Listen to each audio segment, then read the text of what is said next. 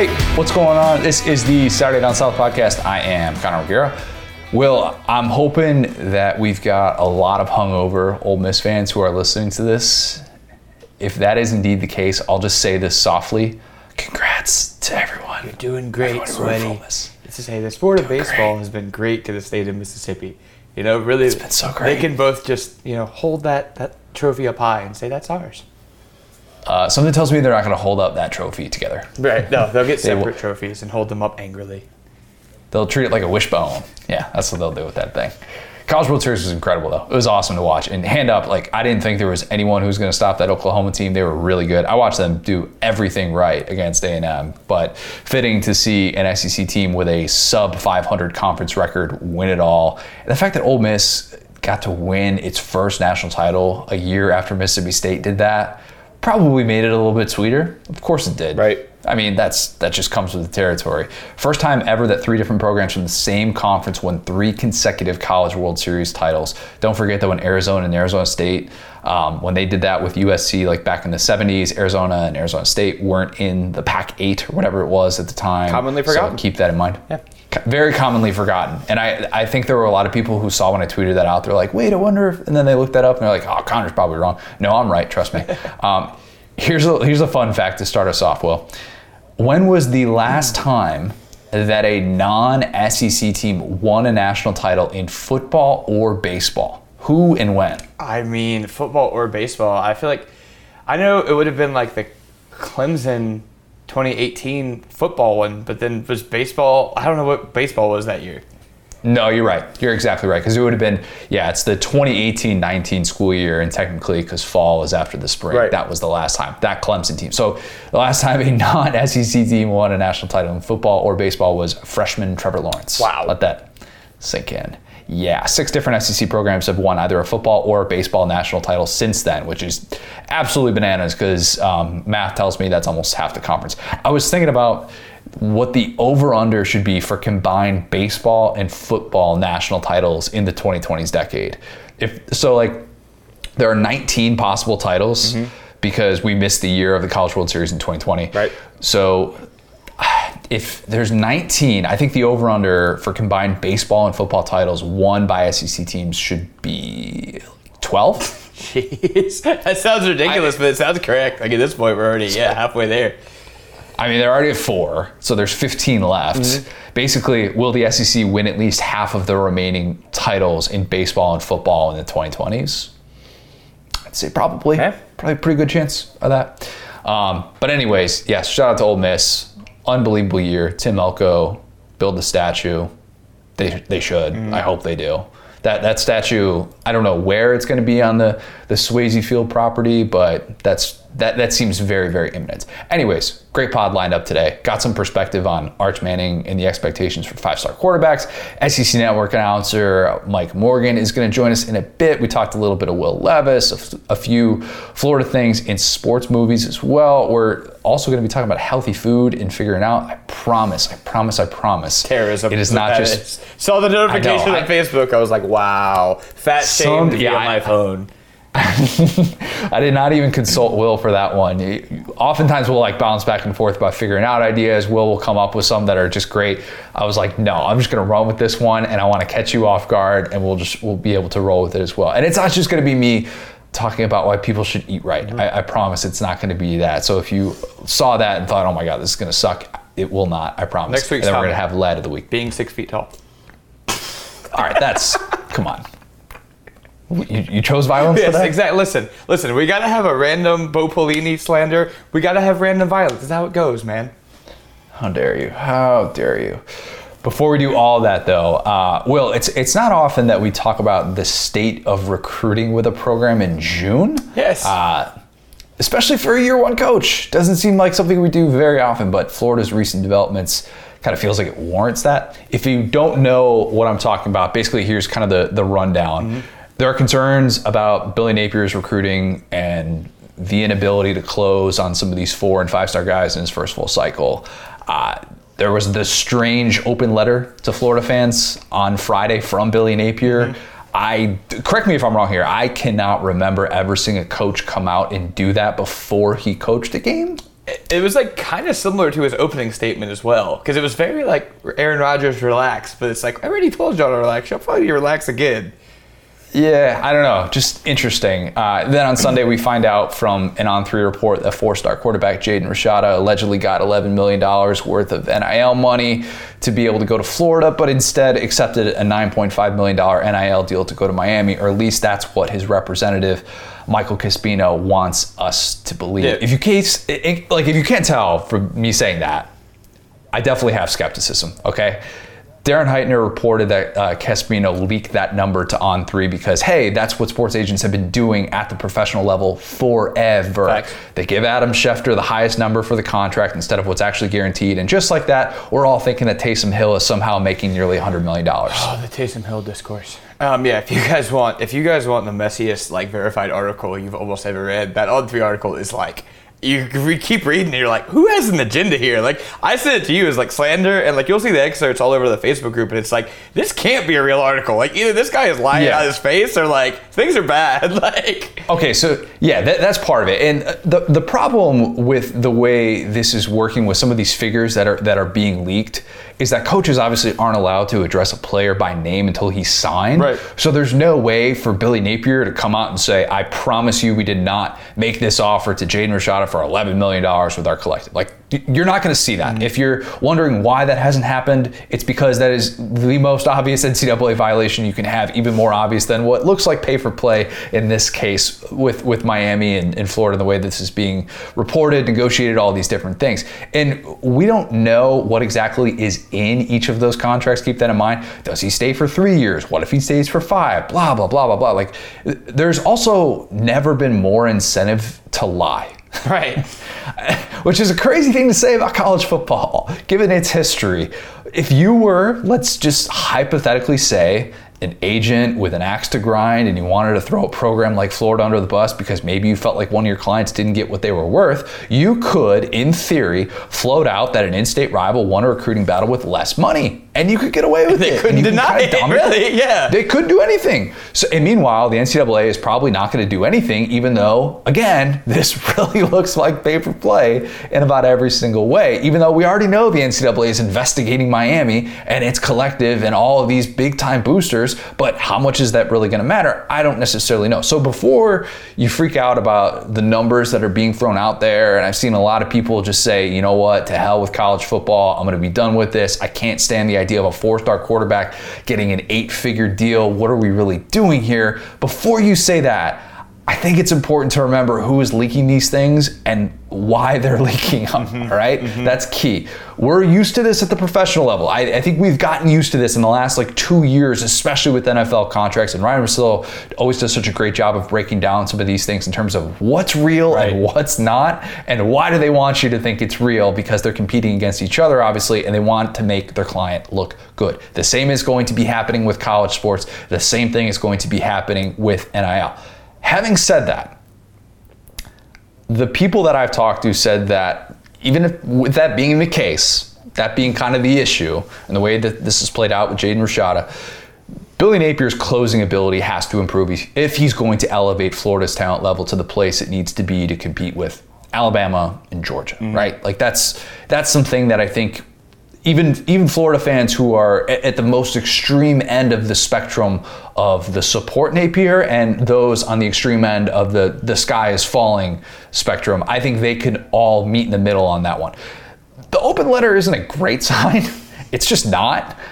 But I did see that Only Gators reported that the letter had apparently been in the works for a month. But then I also go on the other side of it and say, wait, did Napier see Florida whiffing on that many guys that he knew that's he was one of the classic, like, that's worse, right? Like, it's like whatever they announced, like, oh, well, like, we had interest from Lincoln Riley and Brian Kelly and all these other guys. It's like, you realize that's not what you want to report, right? That you've been planning on this for a while? Yes. Okay, so I want to maintain my stance. I am not going to rush to judgment with year one coaches. I refuse to say that they're either destined for success or destined for failure until at least year two. We got to get to year two before we can be optimistic about certain things. We can be pessimistic about certain things, but let's not make these wholesale determinations based on some of these things that happen, especially for a coach who has not coached a game yet. And I do think that if Napier turns around the mistakes of Anthony Richardson, the offense takes off, that's going to help. The new $85 million facility that's opening up this fall, that's going to help.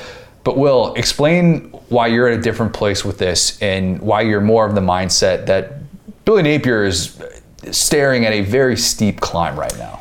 Because I think that coming from Mullen, people could always fall back on Mullen as this X's and O's genius, right? And so we've talked about in here the different ways you can build a program. You have these like CEO type guys, Saban, Kirby, like those type of guys who obviously are good X's and O's guys, but are about building the program, right? With Billy Napier, I love when you sneak in a program reference. Billy Napier was a program coach. He was hey, we got rid of the X's and O's guy that was all on field. That guy thought that his scheme could beat anyone. I'm going to come in here and change this. And every quote that came out about Napier was, I'm from the Saban system. I'm a disciple of this. We're going to get money in here. We're going to get a collective. We're going to get a practice facility. We're going to get all these different off the field wins. So if you're an on the field coach like Mullen, I can look at you and try to throw out everything else. I can say, I can look at your wins and losses. But if your brand is, I'm an off the field coach, I'm going to bring in recruiters as position coaches. I'm going to bring in guys that are here to create a buzz, guys that are going to make us a first class program,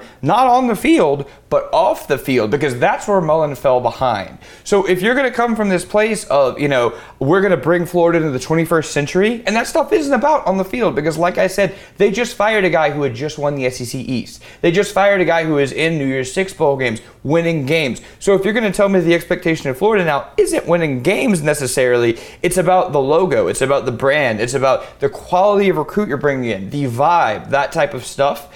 I think that it does become kind of an issue when you have, and just quickly, like, this is just my take on the whole thing. I think that in the first part of the cycle, he leaned pretty heavily on his Louisiana ties, went after guys like Harold Perkins, went after guys like Walker Howard, and that stuff didn't really pan off. And then while that was happening, Mario Cristobal, who's also a first-year head coach, swept in. And you talk about take a guy like Citizen, and now we see this with Rashad, and you could talk about money and the collective and all that stuff, but that's supposed to be Billy Napier's bread and butter. So I understand, whatever logic you have for saying this doesn't matter, Mario Cristobal is doing the same thing in less time because that dude is coming from Oregon. That flight is long.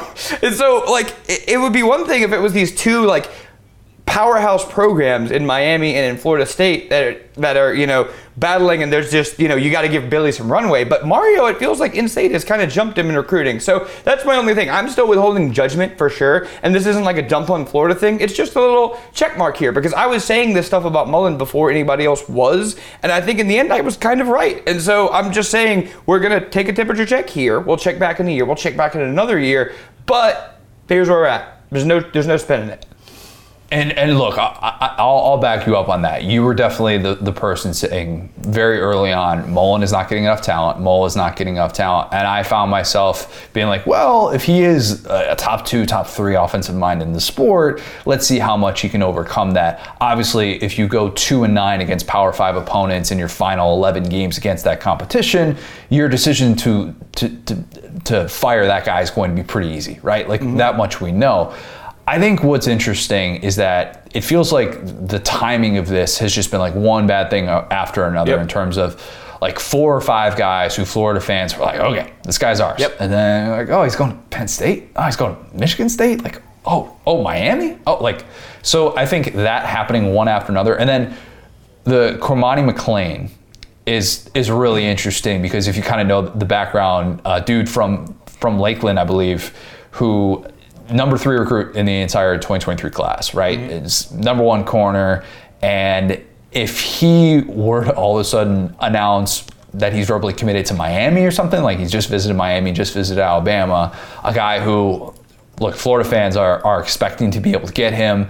You hire a coach like Corey Raymond. If Corey Raymond whiffs on a guy like that at his bread and butter position, you just kind of wonder, oh man, this staff has a long way to go. And I think they do. And that's the thing that I'm going to really try and remember with this Florida team and with this rebuild with what Billy Napier is trying to do is he has preached patience because of wanting to establish those relationships, wanting to be able to have that staff in there to go into IMG. And now he has his second IMG commit and potentially his second IMG signee, which we know was a big issue with Dan Mullen. So I kind of look at that situation and go, things are not great based on the past month, and they can get worse. Or a headline like McClain commits to Florida, right. If that were to happen in the next couple of weeks, all of a sudden a lot of these questions kind of go away. And you're thinking, okay, all right, you know what?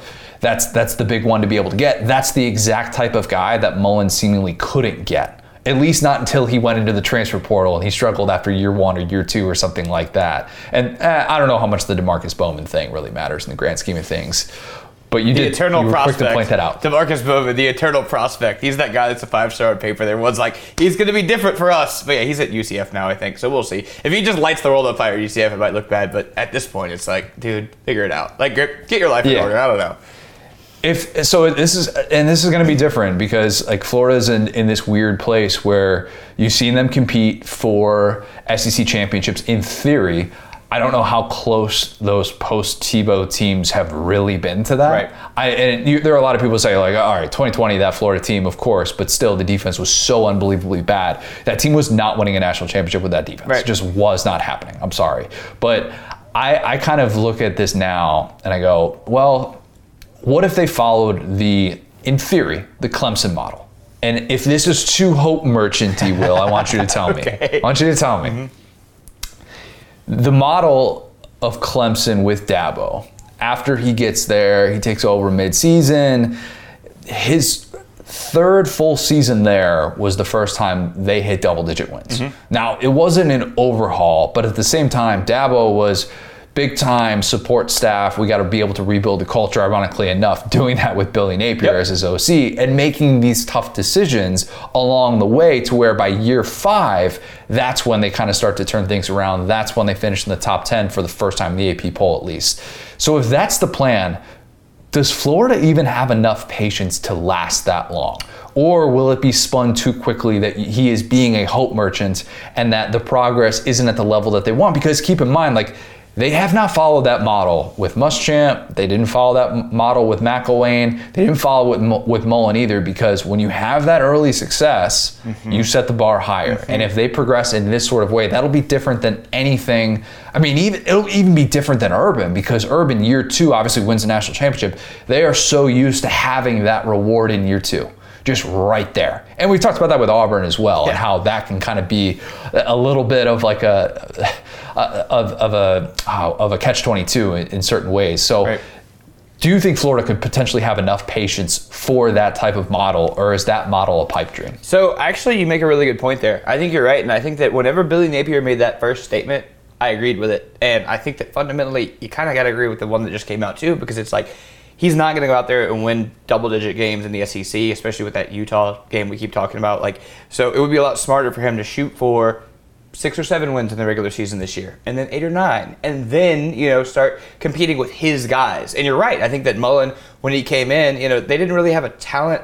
Like, they didn't really have a talent problem as much the first 2 guys before Mullen. Like, obviously, Muschamp could recruit, and then Mac came in, and obviously, we always joke about Mac's recruits with Mullen. Like, they had some guys that developed really well under Mullen, and I'm not taking that away from him. So, yeah, that's very interesting, and I think that's what he needs to do. On the other side of it, a lot of these fan bases in the SEC have seen that type of success. Like, we talk about guys that could just recruit off the bat, and Muschamp was one of those guys. But Kirby came in, and it was just gangbusters. It was 5-star, 5-star, 5-star, 5-star. And I want there to be a documentary in like 20 years about how that went, because immediately that dude was bringing talent in. Like, after they had that bad season to start off too, and it just didn't matter, and you could tell things were kind of brewing. And so it sucks to have to look across the aisle at Georgia and compare your success to that. But I think with Florida fans, like, Florida is objectively just a better, like, physical destination. Like, physically, you'd rather be in Gainesville, Florida than in Athens, as great as Athens is. And I love Athens, and I love Georgia. I live in Georgia. Like, don't get me wrong. But I think that Florida fans and the Florida administration has to say, we trust our guy, we trust our guns, we trust our location, we trust our boosters, we trust our environment, and we're just going to let it play out, because if they start peeking over at other people's papers, it's going to be a disaster. One thing that I think we just in nature disagree about this. One more thing I wanted to hit on with Florida. I think Florida has the blueprint to be able to fix its failures in a way that few programs have. Yeah. And here's what I mean by that. I think we've seen very obviously the way that it has played out with Florida and Georgia over the past few years, and the way that Kirby went about things and the way that Mullen went about things. And it's very different to be at a place like Florida and to actually know what sustainable success looks like.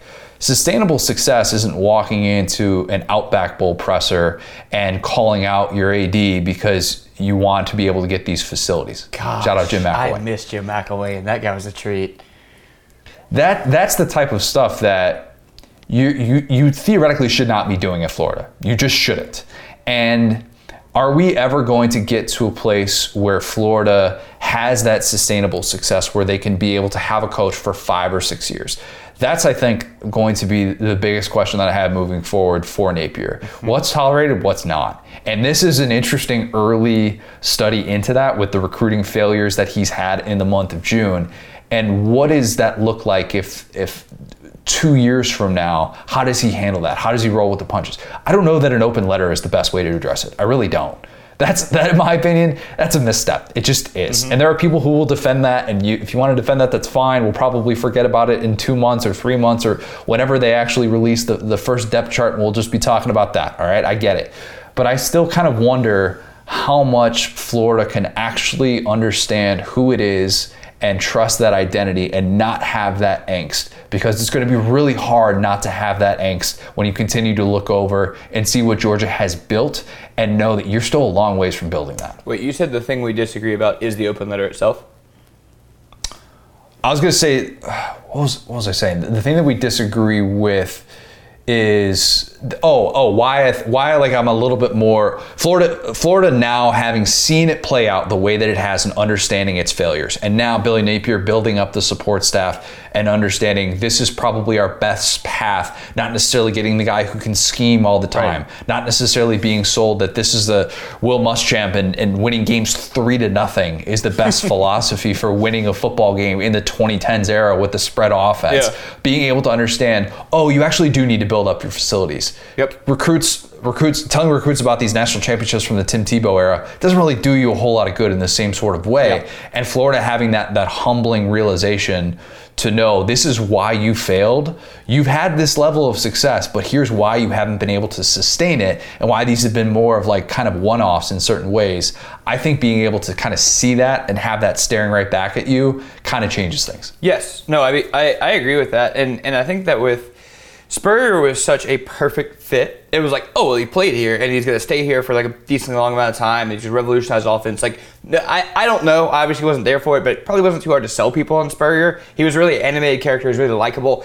And then since then, like you're right. It's like Urban Meyer was there for 6 years. We talk about Muschamp, McElwain, Mullen. All M names, very funny, but they're very short tenures, you know what I'm saying? Very like similar, like when you kind of look at this, like, you gotta, I hate to say it again, you gotta build a program. At the end of the day, the stuff with Kirby and knocking on the door, getting through, Florida fans made fun of that, but that's what it takes, man. I mean, as much as, and all, take the legal stuff and the character issues, all that. The Les Miles era at LSU, I feel like we underappreciated at the time because it was like, dude, pencil us in for 9 or 10 wins. Every single year, we're going to beat a ranked team or two. It's going to be good. That sliding backwards wasn't a thing for LSU because it was consistently, boom, boom, boom. And that's why they were able to get so many in that series against Florida, because Florida was going through coaching changes. They were going through all these up and downs, whereas LSU was just Les Miles, 9 wins, 10 wins, da-da-da. And we talked to Emory when we were in Savannah about, he was like, there's like 2 Georgia teams that haven't won 10 games. And I was like, oh my gosh. And we went through, it was like this one and this one that he remembers, you know what I'm saying? And it's like, Florida needs to find consistency because they found elite football. That's the crazy thing. They might be the only program in America that has found elite football without finding consistency, and they've found that so many times. Like, you can go through. It's weird. Yeah, like even one of those Muschamp teams was like awesome. Like I think it was the 2010 team, the one that they played Teddy Bridgewater and stuff. That was a good team. That was a solid, good, like top 5, top 10 team, just depending on the week. And it's just like, you guys need to be okay with like a top 20 finish, a top 15 finish, like what LSU did 2018. Flawed team, made a New Year's Six Bowl, beat UCF, hit the ground running. And they don't give guys chances because they had Spurrier, who was a match made in heaven, Urban Meyer, who was like, there'll never be another guy like him in the world. And now it's like, what's the barometer here? Like, what are we looking for? Yeah, I don't think giving up on Billy Napier is the move. Oh, at this no, point? we're not giving up on him. For sure. I don't want that to be misconstrued because I know I joke about Florida a lot. I'm not giving up on him at all. And I would give him more time for sure because I think he's approaching it the right way. If you come out guns blazing and you do the joke we always joke about Moorhead, like clear off your Heisman thing, it's like if you do that at Florida, they're going to believe you and they're going to tell that to other people and you will make them look bad if you don't. So it's better to just be like, hey, what? Did you just slander Joe Moorhead on these airwaves? Sorry, but it's a good example. You know what I'm saying? Damn, bleep that. It's a good example of just setting expectations high. And he had a good year, obviously, in Starkville, but, off the field. So point being, it's better to set expectations low. Life is all about expectations. So we always say it's better to set them low and go above than set them high and go under because you're going to be someone who disappoints if you do that consistently. Speaking of expectations, what should we expect from 5-star quarterbacks? Ooh. The question that I think we're going to come to somewhat of an answer today. We're going to have some fun with this. I want to do a little bit of cleanup on some of the Arch Manning stuff. I know it's been a lot of Arch in everywhere you go on a college football website. You're probably seeing something about that. But we're going bigger picture today. If you want the instant reaction to his commitment, we did that emergency pod last week. Go back and listen to that. Only thing I wanted to add to that kind of on a micro level was there were some really bad Quinn Ewers takes. And I'm not gonna name names, you probably know who they are. But like bad takes from actual people in this business saying that he's definitely gonna transfer at some point, which is silly considering that even if you aren't high on him or if you're in more of like the wait and see mode, he's still gonna be in his pre-draft season when Arch gets on campus. He'll have a 2-year advantage on Arch, but I'll just go ahead and say that I don't think it's going to be a battle in 2023, right. Okay? Ewers can be a disappointing quarterback and still probably be the starter. And if you don't believe that, look at the situation with DJ Uiagalelei and Cade Klubnik at Clemson, all right? Yeah. Keep that in mind. And I think some had this like weird vision in their minds, like Arch was going to be Justin Fields and bolt after not being the guy as a true freshman, which is different because Jake Fromm was only 1 class ahead of Justin Fields compared to 2 for Ewers and Arch and all that. So I'll end that rant, but I was just very frustrated seeing some of the Quinn Ewers stuff. And I don't know how I became like a pro Quinn Ewers guy, because I did not think I would. Not typically the type of DNA I usually go for and bang the drum for, but here we are. I guess it's just swung so far in the opposite direction. That's not what I wanted to dig into today. I wanted to look at what we should actually expect from 5-star quarterbacks. And I'm going to assume that Arch is going to be a 5-star quarterback when he signs. The 5-star quarterbacks who signed between 2014 and 2019, 10 of 14 transferred. Only 7 of 14 had been drafted at all. Only 5 of 14 were round 1 guys. I was like, all right, maybe that's a little bit too narrow of a sample. And I cut it off at 2019, by the way, because that's the last draft eligible class in terms of these guys. So that's why I went with that. But decided, okay, let's bump it out to a decade. Let's see what we can do with that. So from 2010 to 2019, and again, cutting it off at 2019 because of the draft eligible thing, 14 of the 21 5-star quarterbacks transferred. That's 2/3, all right? Talking Gunnar Kiel again? Let's go. Yeah. Oh, we're going to have to drop some Gunnar Kiel stories maybe at the end here. And remember, that's before all of the pre-grad or the pre-undergrad transfer rule changes happen, pre-NIL. So that number's going to go up, okay? Only 10 of 21 5-star quarterbacks from 2010 to 2019 have been drafted to play quarterback. And I say that because there's the Braxton Miller caveat. I don't think it's fair to say that, oh, he was a drafted guy when he switched positions, obviously. Only 6 of the 21 5-star quarterbacks from that time frame have been round 1 guys. That's 29%. 2 of 21 made a Pro Bowl. That's it. Kyler Murray, Jameis Winston. 2 franchise quarterbacks, wow. Same category. Everybody would put them in for sure. 0 of 21 of those 5-star quarterbacks won a single NFL playoff game. Wow. And I think, let me repeat that. 0 of the 21 5-star quarterbacks from 2010 to 2019 won an NFL playoff game. I think Kyler's going to get there. I think he's going to win a playoff game, but after last year, you're kind of like, I don't know, man. Yeah. Maybe he just won't. Maybe Tua, maybe Trevor Lawrence eventually. I don't know. I don't know that any of those are imminent. Justin Fields, we can only hope and pray that he wins a playoff game, but I'm not holding my breath on that as I wear a Bears shirt. I'm not doing that. Matt Stafford just won his. He's obviously outside of this window, but it took him 20 years. Yes. I'm glad you brought that up, Will. The last former five-star quarterback to win a playoff game, just in terms of recruiting class, you got to go all the way back to the class of 2007, when a certain Cameron Newton won a playoff game, okay? Yep. He's the only five-star quarterback recruit from the last 15 signing classes who started and won an NFL playoff game. You could go back and find Stafford and Tebow, 2006 class, okay? Mark Sanchez, 2005, friend of the show. That's the entire list.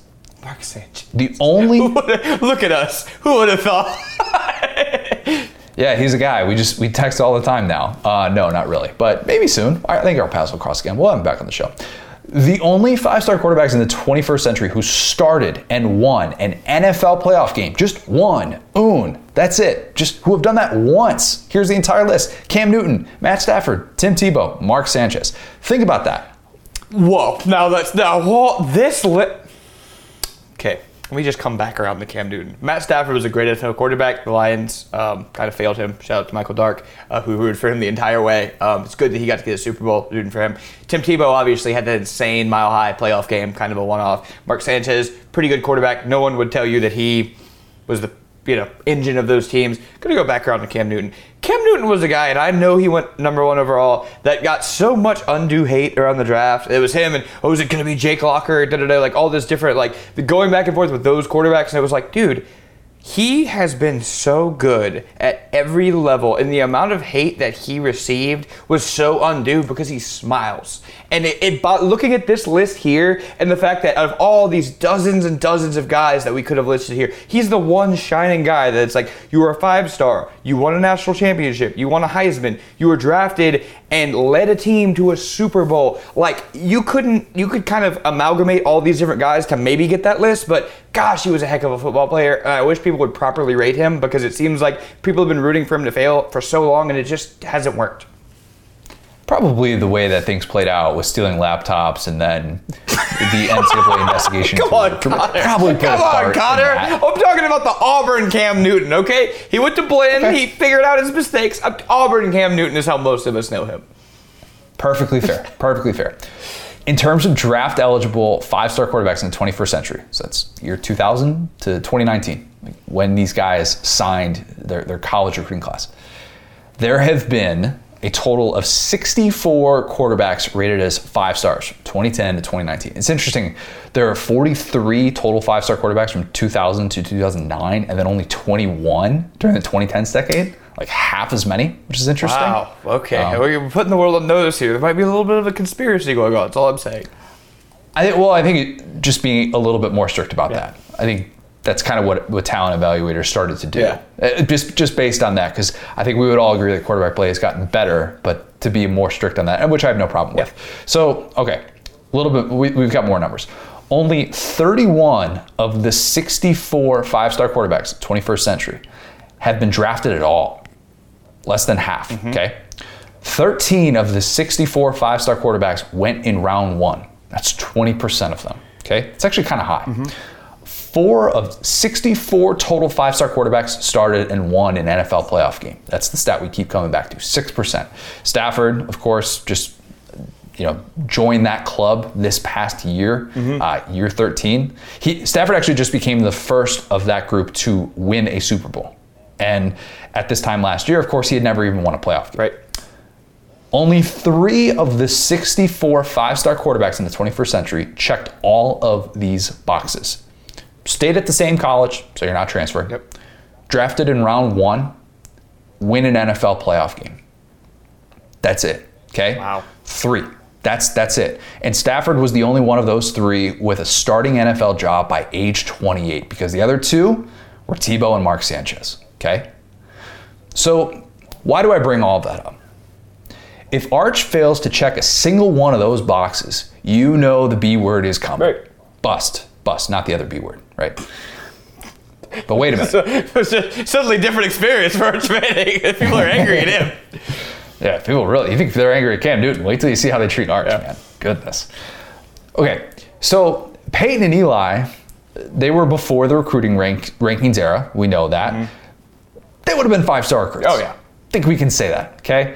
They would have checked all of those boxes. Again, signed as a 5-star quarterback, same college the entire time, drafted in round 1, win an NFL playoff game, have a starting job in your late 20s. That right there, I did that because that shows you just how much the Manning family is distorting reality and why it feels like Arch is going to be held to the highest standard ever, okay? I just gave you a list of one non-Manning quarterback who checked all of those boxes in the 21st century, and Matt Stafford didn't check all those boxes until year 13 in the NFL. All right? After getting the crap kicked out of him. Let's not forget that. Yes. Like, him walking right now is a minor scientific miracle. It is. All right. Guy spent over a decade playing for the Loins. All right. That's tough. Yeah. That's real tough. Notice I didn't say a single thing about winning games, putting up gaudy numbers, winning a Heisman Trophy, winning a national championship. The first round stuff probably coincides with that a little bit. College performance, we think that. But those expectations are coming for Arch too. If Arch ends up being a Matthew Stafford, that would be a success in my book. Okay? Be that reliable guy who can make any throw, be durable, be a multi-year starter in college for a big-time program before going to the NFL, settle in as one of the league's better quarterbacks no matter what franchise you're playing for, because chances are you're probably going to get drafted by a crappy franchise. That's the way these things work. Oh, yeah. I think if you had told the masses when Arch committed on Thursday that the hope is that he's Matthew Stafford 2.0, they probably would have been like, that's it? What? We're not going to get an even better version of Peyton? But I just laid out how rare it is. I'm sorry. That's what people really expect, though. Like, that's not a joke. I know. I laid out how rare it is to see that linear rise that we assume is just this given with five-star quarterbacks. We assume it's just there. And I found myself, when we were doing the pod the other day, I kind of wanted to back off the Vince Young level expectations because I think they're going to enter entirely different situations with entirely different surroundings, okay? I also think that the scrutiny will last much longer than Vince Young's did because we talk about Vince Young like unbelievable, like great college player, early NFL success that never really worked out. I don't maybe use the word bust with him in the NFL, maybe you don't, whatever. I think his legacy is pretty much safe as one of the best college quarterbacks of the 21st century, no questions asked, right? But it's easy to forget that even someone like him was out of a starting job in the NFL by age 28. It doesn't help that Peyton, Eli, Archie, they are so much in the public eye, and they're going to be for decades. They're going to be all over the sports media landscape. You're not going to be able to watch a college football Saturday and not see a Manning commercial at some point. That's not changing, and it's going to just kind of hover over Arch everywhere he goes. That's why this situation is truly one of one. There is nothing like it, and I struggle to come up with those comps. I really do. I wanted to lay all this out because it's so tricky to set these expectations. People are going to want to be out on Arch because of the era that we live in. It's a hater world. Oh, yeah. That's the society. That's Twitter. That's social media. And there are a ton of people who are going to label him as overrated if he's anything short of Peyton. They're going to keep moving those goalposts every single turn. And look, like, you could still ask some people what they think about Peyton, and they'll say, man, one of the best, but he couldn't beat Florida. That's funny. That's my favorite. My Peyton Manning joke is that he won the Saints a Super Bowl, but that's true. The Florida thing is like, okay, dude, this was 30. Come on, bro. Touch grass. Shout out to Tracy Porter, right? Tracy Porter. That I get happy when, like, no slander. I get happy because I think about that moment. But again, that's 10, 15 years after his college career. Like, he didn't have to prove anything by beating Florida. You know what I'm saying? Yes, very true. Greatest moment in Indiana football history, by the way. That was. But that's just what we do, you know? We're also quicker to rush to judgment with five-star quarterbacks. They often get thrown into the fire quicker, and maybe that's partially why that undrafted rate is probably higher than people kind of realize. You sign a five-star quarterback, and it's just kind of counting down the days until he transforms your program and becomes the savior. Georgia fans know what I'm talking about. Arch is going to get that same treatment at Texas. He's going to. He absolutely will. Do I expect anybody to have any sort of historical perspective about what it means to be a five-star quarterback and how that does not guarantee success at all? No, probably not, but I can hope. So Will, did you hear any of that, or were you just kind of thinking about like Ryan Perrilloux and Gunnar Kiel? Ryan, come on, man. See, it's funny because I've been roasting you this whole podcast, and all you had to say was Ryan Perrilloux, and you immediately even the score and then some. Gosh, that guy. Anyway, so, I had a whole point, man. Okay, so basically, let me ask you a couple of questions off of this just real quick. So, number one, it seems pretty evident by this list that scouting is getting a little bit better, right?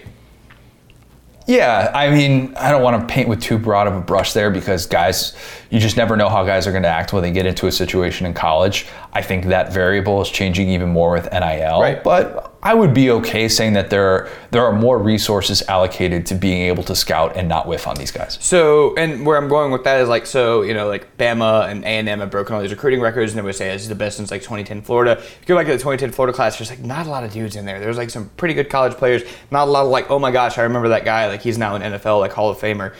So point being, it feels like with this whole 5-star thing, right? We've and you have like made me a disciple of having talent just wins.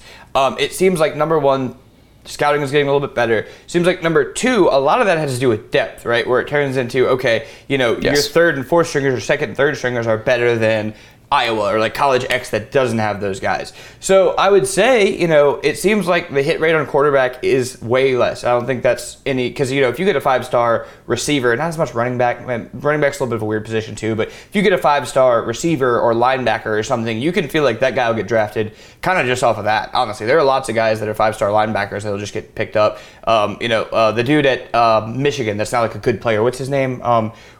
We've talked. He was like the number one recruit that Harbaugh got. That was like a really big deal at the time. Rashawn Gary? Yes, Rashawn Gary was like a good college player. Like he wasn't like elite, but he got to the NFL. It's just like, oh well, this guy was a 5-star. Like he's pretty good in the NFL. He's been pretty good in the NFL. That's what I'm saying. No, he was great in the NFL, or is great in the NFL. But people were like, oh, you were a 5-star in high school. You were solid in college. We're betting on that upside, and it paid off. And so that's kind of what I'm saying is in a roundabout way is that it seems like while recruiting is moving forward, and it seems like these non-quarterback guys are getting a little bit more like it's more one-to-one. Seems like quarterback is still pretty hit or miss, and a lot of it's the human relationships, and you can't have just one quarterback. But you're right. When you go through this list, it's like exactly what you just said. You expect X, Y, Z, alpha, beta, and a lot that kind of leaves you to being very disappointed. So I'll say this, like with Arch, really quick, is just. Let's all live in the moment, Let's all not just assume this guy is going to suck or any quarterback, you know what I'm saying? Be it whatever 5-star. Just give them a minute because they're still kids. But at the end of the day, our default stance is, well, if you don't do these 15 things, you stink. And it's like, dude, like, just appreciate it. Just appreciate greatness. Just appreciate these kids that are just like you were when you were 18, but just good at football. That's kind of my only thing is like, hey, like you've seen the expectation now with your eyes on this Google Doc is not likely that they're going to win NFL MVP and a playoff game and all that stuff. So don't hold them that standard, Will, I want a little peel behind the onion. Mm-hmm. Oh boy. This took me roughly 5 hours to put together. I just kept wanting to go down rabbit holes of former 5-star quarterbacks, and I did. Let me ask you one real quick. Since you did that, Andrew Luck, not a 5-star? Not a 5-star. Cool. Just making sure. He's the only guy that was like... But he became like a can't-miss project in college, weirdly. Correct. You'd be surprised the amount of guys who kind of just missed that threshold. Mm-hmm. You would think Brady Quinn with that spiral, definite 5-star, right? Mm-hmm. Nope. Wasn't quite a 5-star. Yeah, and we're going based on the final rankings, 247 Sports Composite. Have I ever said why I say 247 instead of 24/7? Have I ever said that? No. It's because I've heard multiple writers who work for the site refer to themselves as 247 instead of 24/7. And if they wanted to be 24/7, they should have put a dash in there. Yes. I just need a Shannon B. Terry statement. Just please tell me what you name this company, dude. That's all I want. I mean, he's on 3. He's on 3 now. I know, so but I just need he needs an open letter that says, here's how you pronounce the name of this company, and then you can go back to doing whatever. Yeah. I've never addressed that on these airwaves, but for those who have ever listened to that and thought, 247, isn't it 24/7? Trust me, I've talked to a lot of people about that. And a straw poll, a caucus of that. Yes. I share it with Will every single time I hear somebody like who works for the company say 247 Sports. Mm-hmm. I'm like, see, told you, I'm not crazy. Anyway, but yes, these notes took me a long time to put together, and I may or may not have, but definitely did find this old Sports Illustrated story on Jeff Smoker. Oh, let's go. All-time quarterback name. Michigan State quarterback who was class of 2000? Yes, class of 2000. I'm not going to give you every detail, but the subhead of this story. Oh, buddy. Number 9 is feeling fine. Jeff Smoker nearly threw it all away. Now the gifted Michigan State quarterback has the Spartans battling for the Big Ten championship.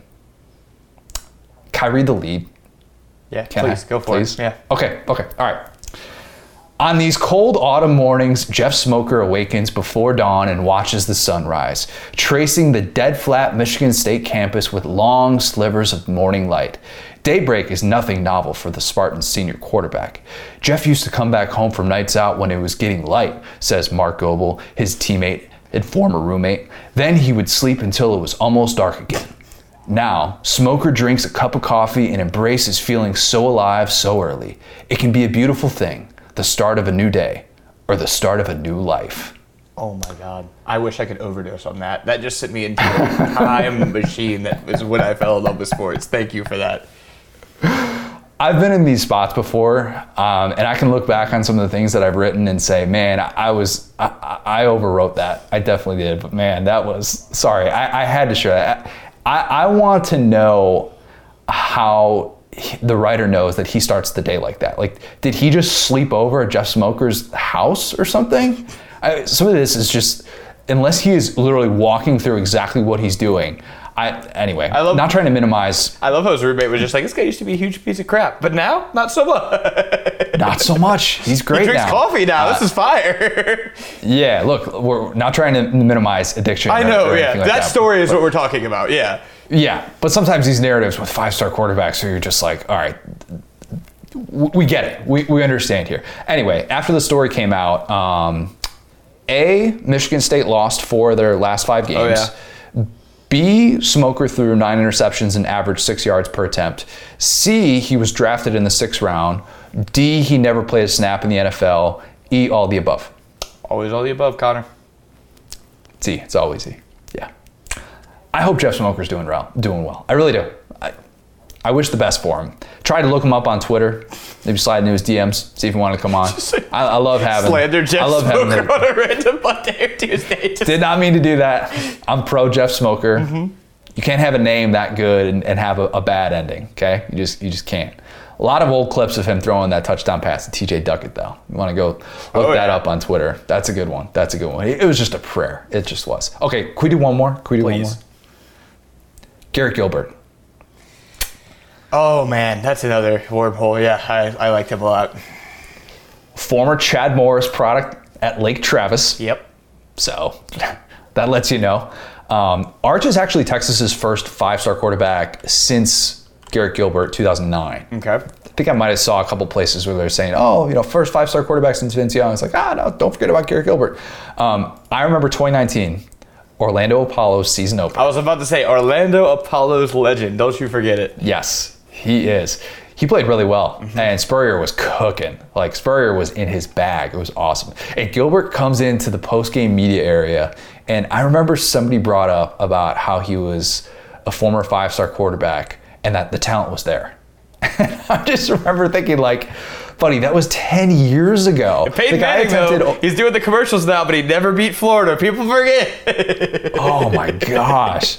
Some of the stuff, I was just like, what? Like, we just hold out so much hope for 5-star quarterbacks. We like to throw them under the bus, but, like, even a guy who threw over 1,500 passes in college, he got every opportunity to be a thing, okay? He did. Narratives, though. You texted me about Hackenberg the other day, and I was just like, on the right team, I'm telling you. This is a pro Christian Hackenberg. No, seriously, no, that is pro. I was like, hey, I love like any like 5-star guy that I saw like talk to. You felt like that's one thing as like a media guy that you've probably gotten better at than me is like I interviewed him way back in the day, like 2016, 17. After I've talked to you and you seem like a cool guy and you're a 5-star, it's like I'm never gonna give up on you, bro. I don't know what to tell you. No, I would love to be able to replay Hack's career. I think that'd be a fun one. He's one of the very few that didn't transfer as a 5-star quarterback during the 2010s. So shout out to him. Shout out to Josh Rosen. I don't know. Maybe there's something to be said for it. Gosh, another guy. So, sorry. I did too. I definitely did too. Big time. Wasn't crazy about the hot tub move. I think he could have done without that. Don't think that helped him probably in the recovery department. They have those at UCLA, right? You didn't need that in your dorm room, right? Okay. You just didn't. Yeah. But anyways, that's my way of advocating if you want to waste an entire afternoon, once you're, maybe done perusing SaturdayDownSouth.com for all of the great college sports content. Once you're done doing that, you want to go down a deep dive of former 5-star quarterbacks, trust me, you will waste a day. Oh, yeah.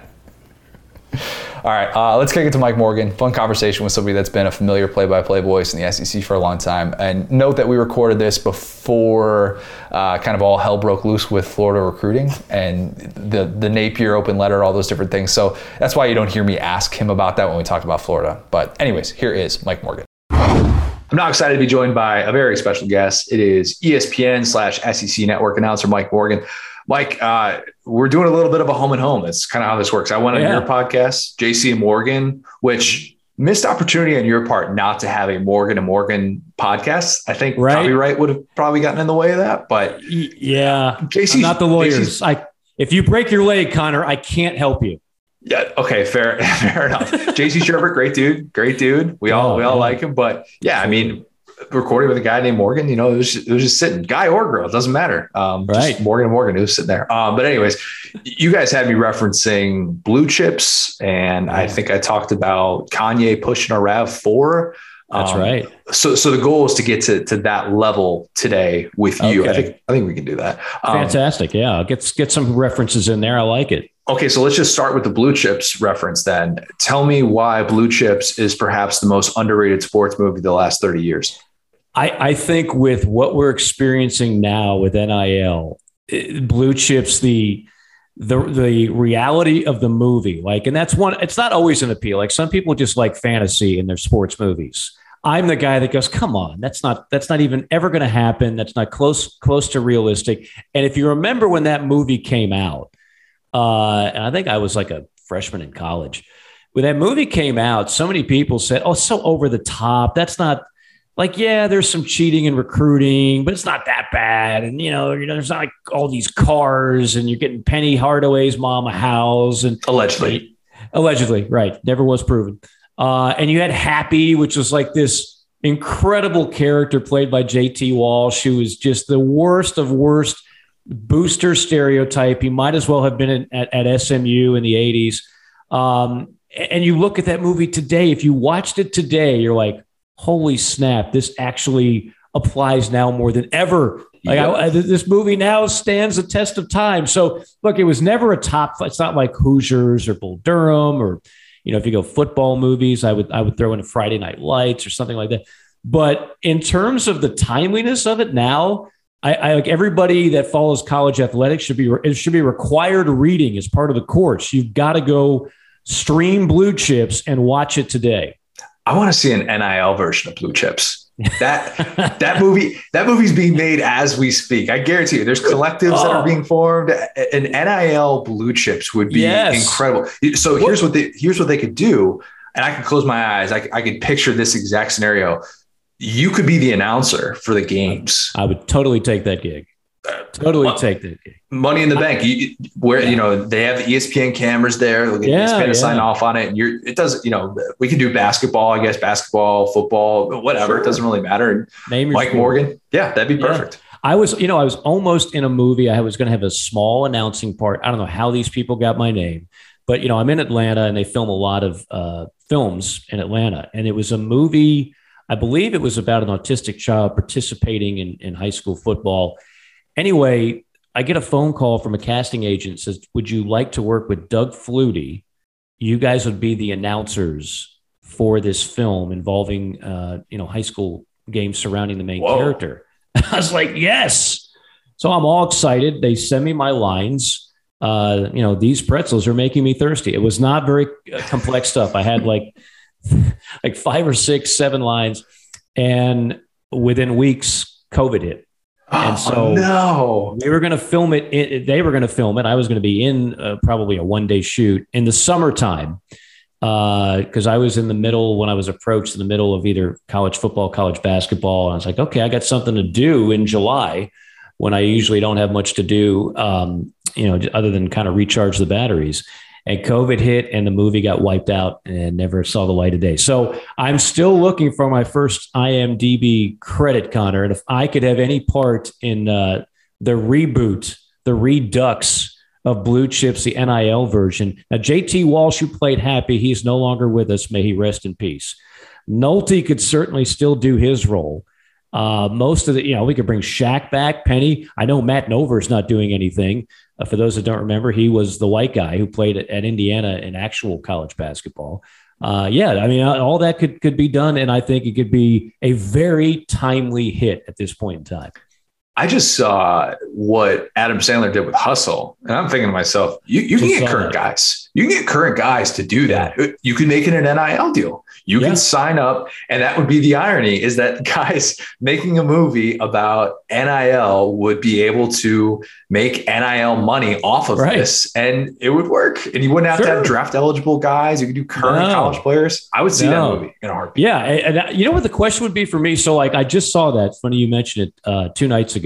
So Anthony Edwards, who's kind of is great in it, is fantastic in it. And which is weird because I did a number of his games and chatted with him a few times.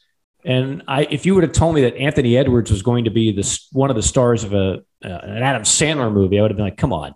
He was just kind of reserved. He didn't talk a whole lot. He was there. He was there for the purpose of, this is my way station. I'm going to do what I can for Georgia basketball. And Tom Crean held him back. Yeah, we know. Yeah, right. And then I'm going to be in the NBA, and I'll be the number 1, number 2 pick. He happened to be number 1, and the rest is history. But in the movie now, his name is not Anthony Edwards. Right. It's something. So is that true NIL? Would you have to use your real name or a character? Would a character name nullify NIL because you're not really cashing in on your name and your true name, image, and likeness? That's a great question. Call the attorney. If you're still getting credited for it, you're still making money in that way. Right. So I would think you're still using it. Now, I don't know how integral to the storyline that would have to be, but I think there's an idea there. So we gave somebody listening to this enough pieces to be able to work with. And if there's one more thing that I could say, and this is an annoyance of mine, I can't imagine what it's like for you when you watch some of these movies. I'm not saying Hustle, but just kind of the cheesy sports movie in general. Right. When you watch a sports movie and they have a PA announcer doing play-by-play. Yes. Oh, it is the most nails on a chalkboard thing I have ever heard. Like, all you need to do is have a play-by-play announcer like yourself who does, TV or radio, whatever it is. Just call the game and treat it like you're listening to it on radio or on TV. And instead, they have it broadcast to the entire stadium. I'm like, what game have you ever gone to in which this has been normal? This is so true. And it is a pet peeve of mine. This is going to sound so petty as someone who's donated a lot of time and effort into the craft of play-by-play. But just to assume, with all due respect to PA announcers across the land. Different job. And I know some of them, and they're great folks and do a great job, and somebody needs to do that. It helps the experience of being in the stands. But to assume that he could just take that microphone when he's done saying, now we have a lost child over here in the north end zone, could you please come over? While weaving that in and out, it's 3rd down and 5, slot formation left, and here come the Tigers down the field, inside plus territory at the 35. Like, no, that's not what PA announcers do at all. That's that's like a PA announcer. Maybe he's like, one day I'm going to get my shot, and they're going to let me use this microphone for being a PA announcer and a play-by-play announcer at the same time. But every movie, you're right, because they don't want to confuse the listener. How baffling it would be for people to watch one guy with a microphone that's a PA and another guy who's actually a broadcasting booth. Now, on Friday Night Lights, they did it right. Yes. Like those two guys, and I don't know who they are. They seem like legitimate high school football Texas announcers. Like they have that vibe about them. There was no PA. Like that was a true broadcasting crew. So if you're making a sports movie, if you want to be real about it, make sure you actually have announcers doing announcing and not just a PA guy doubling up as the announcing crew. And Friday Night Lights, the show, which we're currently rewatching right now. So I'm very, very all in once again. I watched 9 years ago, so it's a great time to rewatch it. You've forgotten just enough. But I'm pretty sure they also have an authentic Texas high school announcer on the call, and it's radio. And he's not broadcasting to the entire stadium. It's just radio. And you're listening to it and you're like, okay, I feel like I'm listening to this game in my car somewhere on radio as Smash is running up the middle or Saracen is somehow avoiding an interception or something like that. But yeah, pet peeve. I don't think I've ever brought that up on air before, but no one's ever brought it to my attention because I don't know if your average person either knows or cares, but yeah, right. I pick up on that too, obviously. And I'm just saying to myself, do they really think that's how it works? Or are they worried people would be confused that the PA and the announcers don't do the same thing really at all? I've never understood the dynamic of that. But I'll tell you this, high school football for guys like me, because I often get asked when I speak to broadcasting students, like, how'd you get started? High school football was the inroads for me. Oh, yeah. Doing high school football games on radio and even cable access TV, guys, I hope they burn those tapes, to be able to get your break into that. Because baseball, the path is always the same. And I did some minor league baseball as well. But every kid that goes to broadcasting school starts sending out their tapes or reels or now links to every minor league team. It could be an independent ball team across the country. And you try to get that first gig and then you go from there. But for football, there is no minor league football. So, and you're not going to just get hired to a major university without any experience. So how do you get that experience? For so many of us, it's working high school football. So when I watch movies like that and I see two guys, they're grinding, man. It is their world. They're not making a ton of money and they don't have the audience of a major university or a pro game, what have you. But for them, it's everything. They live and die by those broadcasts. And I can totally respect that. I don't think there is a Will Levis biopic yet. TBD on that after the way that his summer is going. But man, it feels like he's been everywhere. And Kentucky is really taking a lot of pride in the way that they're marketing him. And you were on the call for the spring game before all of these way too early mocks came out where he's the top 10 pick. You told me that you wouldn't be surprised if he was the number 1 overall pick. Explain why, maybe what you saw there kind of told you that he's worthy of that kind of hype. I think he's a guy that could certainly be, if not the number 1 quarterback taken. And I don't know, the number 1 pick is always, again, what does a team need at that spot? Like this past year, what we saw, a lot of teams that needed a quarterback didn't take a quarterback because we didn't have enough good ones that were worthy of top 10. This year could be different. This year could be, it seems like the quarterback crop is going to be much better, but the team at number 1 might not need a quarterback. So maybe they don't take, whether it's Will Levis or Bryce Young or whoever else the case may be. Stroud of Ohio State's certainly going to be in the conversation. But I think and I've talked to a few scouts about this because you just run into them. And I happen to know one in particular has been doing it a long time. I just think what they look for now in the modern day quarterback with the size and athleticism, and you can't have both. He has both. And he has an arm that's NFL ready. And when you sit down and you talk to him, as we did for about a half hour before the game, you realize, wow, this isn't some college kid that's just still maturing. Like he's already got an NFL kind of mindset about him. When you talk to him, you feel like you're talking to an adult, or more importantly, the way they look at it at the next level, you feel like you're talking to the CEO of franchise X, because that's what they want NFL quarterbacks to do. They don't need knuckleheads. They have no time for knuckleheads. You want a knucklehead that's a great athlete, you draft him at cornerback. You draft him at defensive tackle. You don't draft your quarterback who's a knucklehead or who can't lead and can't do certain things right. And I can give you names of guys that I've covered that are sensational athletes at quarterback, but the knucklehead factor has held them back. Don't need to name them, but you could probably gather who a couple of them might be. This guy is the opposite. This is exactly what you're looking at, but he's not just an intangible guy. Like he's got a howitzer of an arm. He is a very gifted runner and tough runner. Like a lot of gifted runners in college are guys that when you look at them and project them at the next level, you know they're going to get beat up to the point where it's like, come year 4 or 5, I don't think he's going to be able to do that anymore. Or he could get hurt in years 1, 2, and 3 and prevent his progression to becoming an NFL quarterback. With that frame, when you stand next to Will Levis, you're like, yeah, he can take the beating. Yeah. So he can run, and you're not going to worry about him breaking down. So all the things are there. My only concern, and when I've kind of showered praise on Will Levis, I always want to throw in this caveat that, look, he's not going to have eye-popping numbers in that offense. They don't have – if you look at Kentucky's success under Mark Stoops over the last, 5 years, they're doing it. Like, they're winning 8, 9, 10 games a year with lower third wide receiving talent. They don't get the 4 or 5-star kids going to Lexington at that position. They always have a good offensive line. They always have reliable running backs. Going to need Rodriguez. Otherwise, that could be a concern.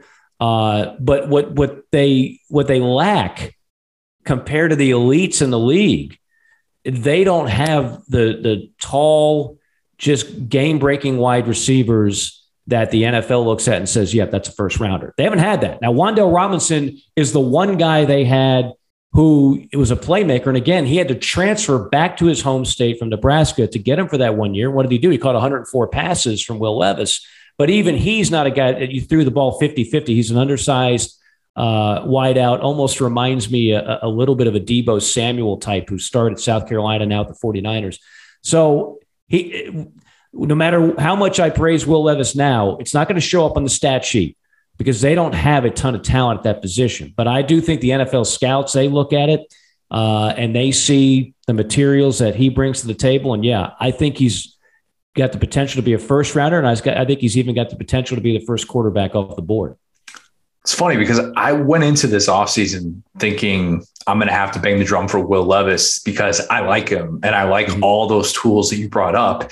And then I saw these way too early mocks and I thought, whoa, let's pump the brakes on some of this stuff because for me, the biggest thing isn't what's between the ears. It isn't the toughness. It isn't the running ability. It's not even the arm strength. That's all there. It's being able to connect on those passes downfield. And that's still to me a question that you have to be able to answer if you're going to play at the next level. It doesn't do you any good if you can throw it downfield and not to anybody in particular, if it's not even close. That has to cut down. I don't even worry as much about the turnovers because I think there is a little bit of that regression, more depth at the position should be able to kind of help him there, which Kentucky feels like it has. But what do you think the biggest key for him is in showing this year, besides just he's the guy? Because it's one thing to kind of be that guy, but if we're still talking about him this way, let's say 9 months from now, what will Will Levis have done? What will he have added to his game? Well, I think you hit on it. Look, accuracy is still it's still the number one trait that they want at the next level. They'll take the guy who throws it 5 yards less down the field. They'll take the guy that is an inch shorter or a tenth of a second slower on his 40 time, but he is pinpoint. And that's why Tua went as highly as he did. And, look, I'm not giving up on Tua just yet. Nor am I. Well, you will see. I think a lot of the criticism that's come his way, he's had to work through a mess down there. So let's pump the brakes on the Tua as a bust deal. I think it's way too early to say something like that. But that's why Tua went so high. That's why Joe Burrow went so high. But in fairness to Will Levis, again, watch like Alabama wide receivers running open. Watch LSU during that title team where Burrow had 60 touchdown passes or whatever. And watch like Clemson in the heyday of Dabo and first rounder on the left, first rounder on the right. I'm Trevor Lawrence. Which one am I going to go to here? They are separating like 5 yards. So the throws that they're getting in college are throws that A, you're not going to get in the NFL. And B, Will Levis, he doesn't know that reality because he hasn't had it at Kentucky. Because they haven't had those type of wide receivers. So you're right. He was not the most accurate on deep downfield throws. That's something he has to improve on. There's no doubt about it. I think he will.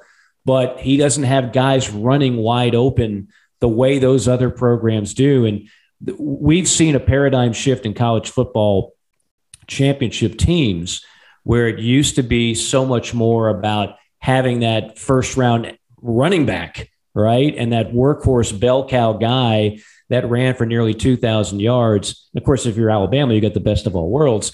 But now, if you track the last however many national championship teams, find me one that doesn't have first-round talent at wide receiver. Because they all do. That stat is it's very obvious. I can't remember what it was. It was like I I'm blanking on what it was. I had that stat before the national championship because Georgia, I'm pretty sure, just became like the first team to win a national championship of the playoff era without a receiver in the first round. I could be wrong on that, but a wide receiver. So that excludes tight ends, but it's such a prerequisite. Right. As good as Bowers is, I mean, he's almost like a wide receiver in a tight end's body. That's an unstoppable force and one of the biggest weapons that we'll look forward to in college football this year. And Georgia, again, a generational defense that set all kinds of records with first round picks and so on and so forth. And then they have Stetson Bennett, who looks more like an accountant, but he's better than you think he is, even though he's not necessarily an NFL guy. And so they did things, they skinned the cat a little bit different way, but I don't think we're going to see many more of those. And of course, they had guys like Pickens that were supposed to be that level talent, and different things like injuries and everything else kind of retarded their progress and growth at the position. But I think overall, everybody knows quarterback's the most important position at any level of football, but wide receiver has quickly become number two. Yeah. And the teams that are having the most success at the college football level, the ones that are perennially in the playoffs or playing for the playoffs, are typically ones that have those kind of dynamic weapons at the wideout position. I want to talk to two different people here. I might not be able to, but we'll see if we can do this. All right. Am I going into character? Yes. The first person is Mike Morgan, the unbiased journalist, totally impartial. Okay. The second person is Mike Morgan, the Florida graduate, who would probably prefer if Billy Napier could become the first coach in Steve Spurrier to last more than 6 years in Florida. I don't know, just guessing. How does the first person, the unbiased journalist, and don't tweet at Mike during the middle of a game or something like that, being like, oh, you're probably just rooting for Florida. Don't do that. But how does that first person, the unbiased person, feel about Billy Napier? And how does the second person feel about Billy Napier? Yeah, for me, like the first person is the person that's the world I live in, right? Because that's all I've done now for however many years. In fact, the only school that I've actually broadcasting games for happens to be another SEC school in Columbia. And for years and years, I really wanted to see them elevate themselves. I love that fan base, and I love everything about, particularly the ironically enough, the Spurrier years at South Carolina. What they were able to do there, I thought that fan base deserved to have success in some sports and football and baseball. Well, I think the Florida fan base now deserves to have, I'm not saying title town of like 2000 where you win 2 football titles and 2 basketball titles in like a 3-year span, but they deserve a little something more than what they've gotten. It's been a tough stretch. And I've said this before, college football is better. For example, like I'm an SEC guy. Everybody knows that, right? But I don't pull against other conferences or other programs. So I think college football is better if Southern Cal is relevant. I want to see that. I think college football is better when Jim Harbaugh actually beats Ohio State one time to put Michigan on the map. Well, in the same vein, I think college football is better when Florida is good. I think the Western Division has had an unprecedented amount of success where they have looked like the varsity and the Eastern Division looks like the JV. And I realize this might be an antiquated reference in a few years if we get rid of divisions, right? But in the world we've lived in since 1992, when I first started covering the SEC, it was the opposite. It was Florida, Georgia, Tennessee in the East, and the West would just have to figure it out. And it really didn't matter anyway, because more often than not, that Florida or Tennessee team, that Spurrier or Fulmer team, was going to whoop up on the Western Division team more times than not. Obviously, there's some exceptions. So, yeah, I think the number one, Mike, that you're talking about absolutely wants to see Florida relevant again. And when I say relevant, that's a subjective term, but the Florida that's actually competing in the East. What we've had lately is Georgia and everybody else. And quite frankly, this year, it's going to be hard for anybody to supplant Georgia in the top spot. What Florida, Tennessee, and other programs alike have to do is start worrying about getting up to where Georgia is. Don't wait for Georgia to go down, because Georgia's not going down anytime soon. More to the point of your question about Napier specifically, I think it was the right hire.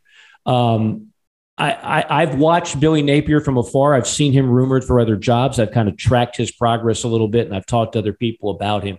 And what you get with Billy Napier, and perhaps what has been lacking in Gainesville for a while, is a guy with incredible structure, an incredible big picture game plan of what this needs to look like for it to truly be successful again. And it's not just calling ball plays, because if it was that, Dan Mullen would still be doing great things in Gainesville. And it's not just having high recruiting classes, because other coaches that failed at Florida still were able to get fairly good recruiting classes.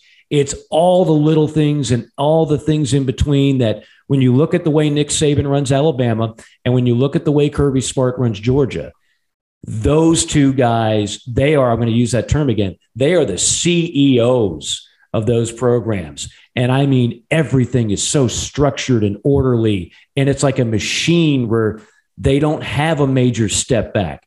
Florida looked like it was headed that way with Urban. And then again, Urban's one of the most unpredictable coaches we've ever covered. Now the people in Jacksonville can speak to that. And I don't think they ever recovered from that. I mean, it looked like Urban was going to be the next Steve Spurrier and going to be there for a longer period of time, continue to just rack up SEC championships and perhaps national championships. And then all of a sudden, it just like a cloud of smoke came out of nowhere and he was gone. And I don't think Florida was ready for that.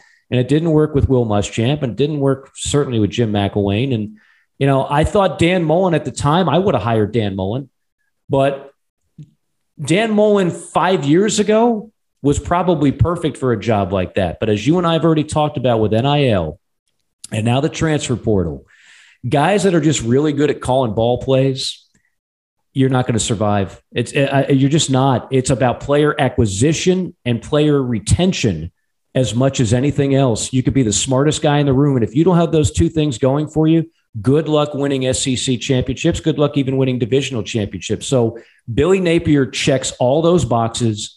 You look at what he did at Louisiana, that speaks for itself. But I think the DNA of the way he wants to run a program is what Florida desperately needed. Person number 2 is fired up.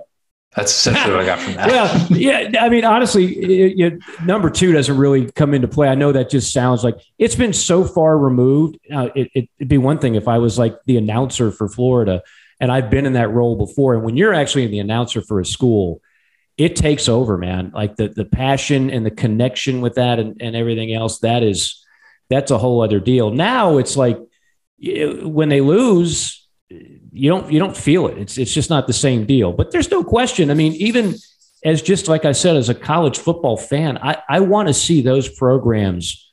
When I say relevant, I want to see them doing well. I want to see them to really be in the conversation. We've gotten to a point in college football where it is painfully predictable. I mean, just painfully predictable. And I don't see how that's good for the sport when we're talking about the same 5-6 teams every single year, and everybody else is playing for a tier 2 bowl game. Like that's not where we want to be. It's not where we are in basketball. It's not where we are in baseball. It is the reality right now in college football. Okay, it is painfully predictable, but I'm going to give you a stat, and you can throw this out on your broadcast. Just, give me a little bit of credit. The fact that we have only seen one preseason number 1 win a national championship in the last 17 years. Think about that. Yeah. Think about that. I know that is a stunner. Like that would, if you want to trip somebody up, do people go to water coolers anymore? I don't know. No. Yeah, probably not. So we got to find a new reference. There's 2 things we have to replace. Number 1, the water cooler reference. That's just Slack. That's all it is now. Yeah. Nobody goes to a water cooler anymore. Heck, some people don't even go to an office anymore. And number 2 is, and I've heard this in regards to my recent nuptials, you've outkicked your coverage. Like, I get it. I get the joke, but let's come up with a new and fresher term. Like, that's been used for like 30 years. It's no longer that funny. Let's come up with a new term in a different sport. I don't know, something. But that is the kind of fact that used to be a water cooler fact of the day. Now it's something else that would surprise a lot of people. The reason, my only theory on why that is because whenever we're predicting the number 1 team for a typical year, we're using last year's data, and it's just so easy to, plug and play, right? We should, I'm not saying it's wrong. Yeah. And let's face it. If we go back and we look at the 16 out of 17 where it was wrong, it wasn't that wrong. Usually, it's not like preseason number ones are finishing 23rd or unranked, unless there's like all kinds of just issues and injuries or whatever else. Usually if they don't finish number one, they're still either in the playoff or pretty darn close. So like it's, if you're looking at it from a gambler's standpoint, the way they size things up, they're all about science and practicality, and they don't bring any emotion to the table. And they just say, look, this is the best bet. My chances of losing this badly are not nearly as much as if I try to be, the creative one that comes up with, hey, I tell you what, I think Arkansas is winning the national championship this year. Well, look, Sam Pittman's a great story. And they might continue to overachieve, but they play in the toughest division in college football. And do you really believe they're going to win the national championship? Or are you just looking to make headlines? Is that just clickbait, as folks in your profession would use, right? Or say that's, I don't know if you even believe that. Like, we're going to have SEC media days in a month. And I've filled out those ballots before, and I do my best, and who knows what my winning percentage is on that. But there's always that writer or media type who figures, I'm going to be the guy that gives a team that everybody thinks is going to finish 5th place in the division, I'm going to give them my first place vote. And then inevitably, right. And inevitably, like, he makes a name for himself by doing that. Well, what have you really accomplished? Like, you're not, that's not, you don't have any money on it. You don't have any skin in the game. You're just being a contrarian, and you're getting your 15 minutes by going off the wall with a crazy prediction. But that's, to me, there's really not much of a skill in that. But here's the upside for you. Wherever you go for, week 1, week 2, when it's early in the season, maybe it's a cupcake or something like that. They're just trying to cover you and make sure that you could say, hey, let's not sleep on the fact that Mississippi State got a first place vote. All right. Right. And then you bring that up, and then it adds to the broadcast, and then boom, that's topic of conversation right there. So it gave themselves content, but it also gave you on-air content as well. It can. I mean, I typically gloss over the outliers. Like, the person that's picking something. There was an example of that I had. Oh gosh, I wish I could think of it. I just wrapped up another baseball season, so I've got numbers in my head for 3 different sports just swimming in there. But there was an example of something like that where it was just this crazy prediction, and it did come into play. So whoever made it, they got national television coverage because we started talking about it, because it was actually an interesting take, and it turned out to be maybe not 100% accurate, but he was onto something that nobody else had. So yeah, if you're that guy that just wants to be the different person in the crowd and get sometimes it pays off. The rest of the time, you just kind of ignore it. Yeah. Hey, nothing wrong with that at all. I'm going to do some rapid fire in a second. Vanderbilt's winning the SEC in 2022. I'm calling my shot right now. Haven't won an SEC game this decade, but you know what? It's going to happen. And when it rains, it pours. All right. That's right. All we need. That's all we need to know. Yeah. Production meeting story with either Urban or Spurrier. Have you experienced one that stands out? I don't think I ever had Urban. But I had Steve. I had Steve multiple times, and even hosted a coach's show with Steve back when he was at South Carolina once.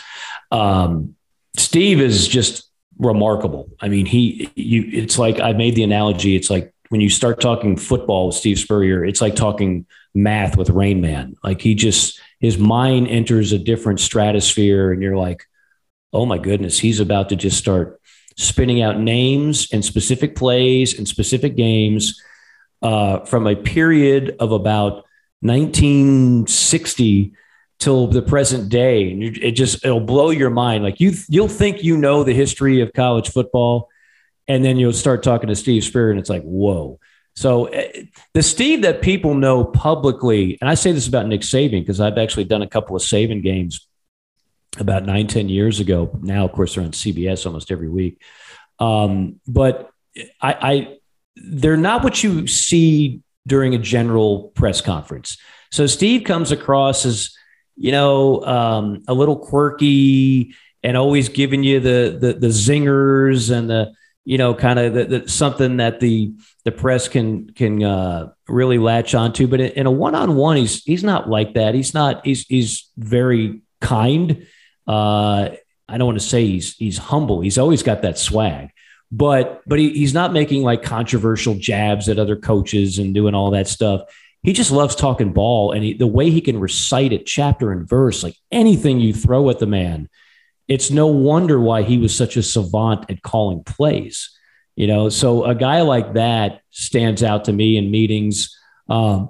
Nick Saban, for different reasons. Like, again, he's the guy that so many people are like, oh gosh, were you intimidated? Was he mean to you? Like, he's mean? Like, no, he couldn't have been nicer. He was fantastic. He was down to earth. He cracked a couple jokes. I thought Nick Saban was refreshing in a lot of ways. And he'll tell you exactly how he feels about anything. He's no holds barred. And I found him likable. So often the guys that you think are the most folksy during their press conferences in front of, hundreds of people in a media room, which now they're, either televised nationally or they're on the internet streaming so anybody can see those. Some of those guys are not the best guys to work with or the most interesting. They just turn it on for that once a week that they have to do their conference call.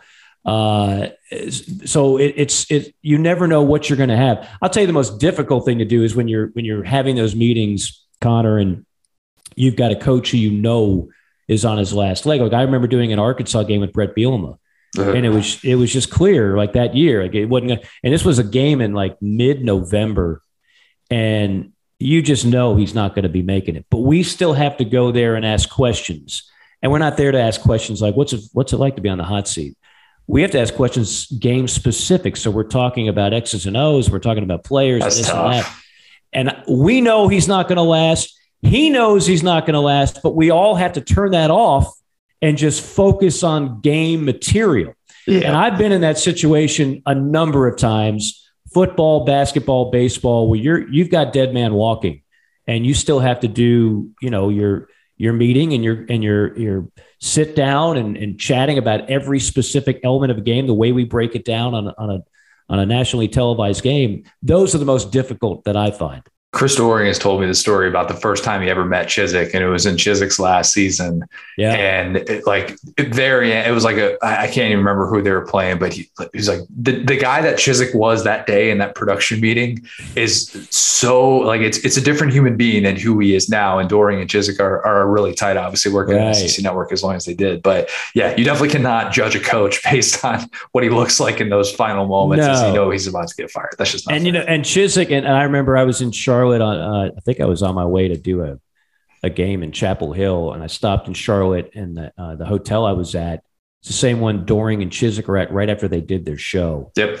And we sat down and we just talked ball for like 3 hours. We shut down the hotel bar and lobby, and before they finally were probably looking at us like, are you guys ever going to leave this lobby? They're the best. And yeah, they're fantastic.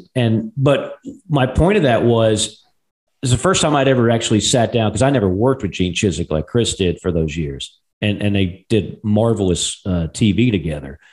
But when you sit down and you like listen, and I thought he was great on TV too. But it's so funny because when you're a coach that gets fired, everyone's like, oh, he's an idiot and he doesn't really know what he's doing. And then you sit down and you talk to a Gene Chizik, you're like, damn, this guy certainly knows what he's doing. And you could see why he won a national title. It wasn't all Cam Newton. He had something to do with it. You could see why he was a great, successful coordinator for so many years. And you could see why now he's got another job. So you see those two different sides. It's so easy to just come up with an assumption of somebody that you're like, oh, yeah, he's losing. He's an idiot. He's a moron. He's in over his head. Then you actually sit and you talk to him like, no, he's none of those things. He's actually really smart and savvy and knows what the hell he's doing. I would say one other one last year, this was a little bit awkward, but it was also the funniest 1 hour conference I ever had. I had an LSU game and I don't know when it was, October. And at that point you just kind of knew, and Ed Orgeron, he was very funny about it. He knew that, look, this is probably my last leg. And I mean, he knew to the penny how much he was going to get paid if they did fire him. And he knew that life was going to be okay if he. So I laughed my rear end off. We all did for an hour. That's was incredible. So stinking funny. And I'm like, should I feel guilty about laughing because this guy is likely going to be fired in the future? Don't feel guilty. He's getting paid well to make you not paid feel well. Guilty. Yeah. He's always going to have that national championship ring. And trust me, life is really good. If you're Ed Orgeron, we should all be that lucky to have what he has. But it was just awkward because when you walk into a scenario like that, you're thinking, oh boy, the coach is not going to have any sense of humor. He's not really going to want to do it. He's going to want to get it over as soon as possible. It's going to be short with you. And Ed was none of those things. And so we are just doubled over laughing at so many funny things he said, entertained, and he was loving it too. Like he didn't want us to leave. So sometimes you just never know when you walk into that coach's room on a Friday before game day, you don't know what's going to be on the other side. Sometimes it's a great surprise. And sometimes you're like, well, we got nothing out of that. He clearly didn't want us there. And that was a waste of time, but you got to do it. I mean, we give everybody the same amount of exposure. As you know, it's a down the middle broadcast. And we try to, the whole point of that meeting is that we don't get a thrill out of meeting coaches. And we try to get something to the people tuning in that they're not going to get anywhere else, that they're not going to get on the internet or a newspaper or whatever else you're reading, talk shows throughout the week. And very often we're able to get that kind of access and little factoids that we can sprinkle in here and there. But if a coach doesn't want to play ball, nothing you can do about it. You're just going to walk out of there not being much wiser than when you walked in.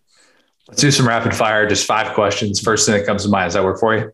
Yeah, absolutely. All right. Best meal you've had on an SEC campus was what? Oh, gosh. So many good ones.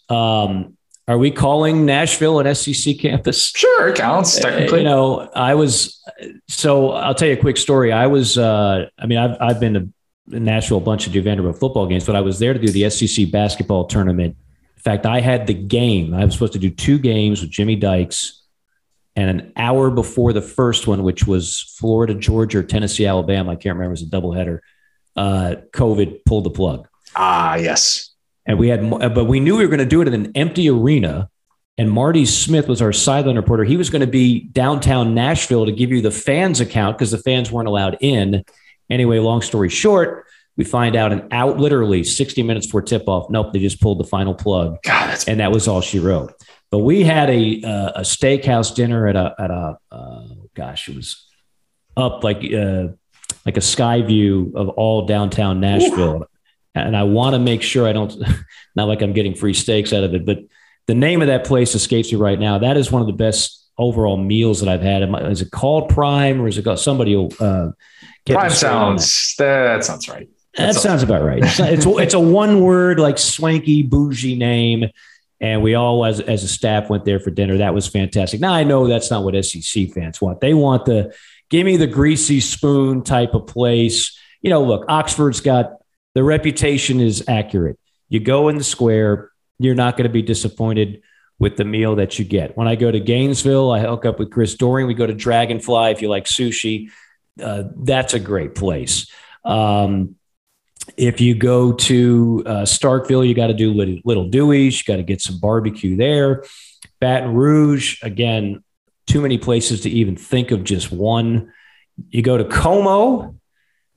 Good luck getting a reservation, but CC Broilers is outstanding. They don't take reservations, so good luck getting a table. And I keep going back to steakhouses, and I apologize. You can What's wrong with that? Don't apologize. No. College Station, they've got a supreme one, and I'm going to forget this now. But one word steak. Oh, the Republic, I believe it's called. Yeah, Republic, outstanding. That's one of the best meals you're going to get in the Southeastern Conference. I mean, I can get you a good meal in just about any SEC city. There's not many where you're going to walk away and be like, I didn't have a single good meal on this trip. Don't tweet at Mike during a game about any sort of bias or, you root for this team. Just ask him for food recommendations. Just ask me for food recommendations. Simple as that. Okay. Yeah. Your favorite color analyst to work with ever was who? On which sport? Any. Well, I have to say this, especially we're all concerned about his health right now. I grew up watching Dick Vitale call college basketball games. I got a phone call 5 years ago to work a tournament that I've worked several times in Orlando. It was called the Advocare Invitational. Now I believe it's the Disney Invitational. Like a lot of these things, they change names. I did 3 or 4 games with him that week, and it's one of the few times I've ever been awestruck. I've worked with Heisman Trophy winners. I've worked with legendary athletes in every sport, but nothing prepared me for like, okay, I'm about to work with Dick Vitale. I grew up just watching so many games with this guy. I just was such a fan of him promoting the game of college basketball. And then all of a sudden now I'm working with him. And of course, we're getting ready for the game. There is a line, we're always there front court and center. There is a rope, like we're at a movie premiere, and there's a line of people waiting, and they're all not waiting for Mike Morgan's autograph. I can tell you that. They're waiting for Dick Vitale's autograph. And this is like a half hour before we're on the air. Jeez. And he signed every stinking one of them. He's that good of an individual. Opinions on announcers are always going to be polarizing. I know Dick Vitale's not for everybody. I get it. And maybe some people like Dick Vitale more 10 years ago than they do now. That's all a matter of opinion. But I will tell you this, unlike what I was telling you before with some of the folksiest people in broadcasting or behind the scenes, they're not really that folksy. Same thing with coaches. Dick Vitale is the real deal. Like, you will not find a better human being that cares about the welfare of others the way Vitale does. So that was a bucket lister for me. I've worked with so many great former players. I'm just trying to think football now. I did 4 years of Fox College football with Big 12 and Pac-12, which gave me a chance to kind of spread my wings a little bit, get out of my comfort zone of SEC. Brian Baldinger is a guy who I worked with there, did a lot of years of NFL, who was immensely talented and entertaining, and learned a lot from him. On the SEC side, just since we launched the network, I did the first game ever with Jordan Rodgers. That's right. Did the first game ever with Jordan Rodgers at Vanderbilt, his alma mater. And you could tell right away, like he got it, like he was going to be just fine. So he's all right. Yeah. The rest there is history. Everybody from Barrett Jones, former Alabama offensive lineman. We would go into like tape rooms, and he goes, "Mike, what do you know about offensive line play?" He's like, "You sound like wide receiver routes." I'm like, "Well, that's what I played in high school." He's like, "Yeah, and you talk the game pretty well." I'm like, "I hope so. I try." He goes, "What do you know about offensive line play?" I said, "Barrett, I'm not going to lie to you. I don't know anything. Like I know 2 tackles, 2 guards, a center.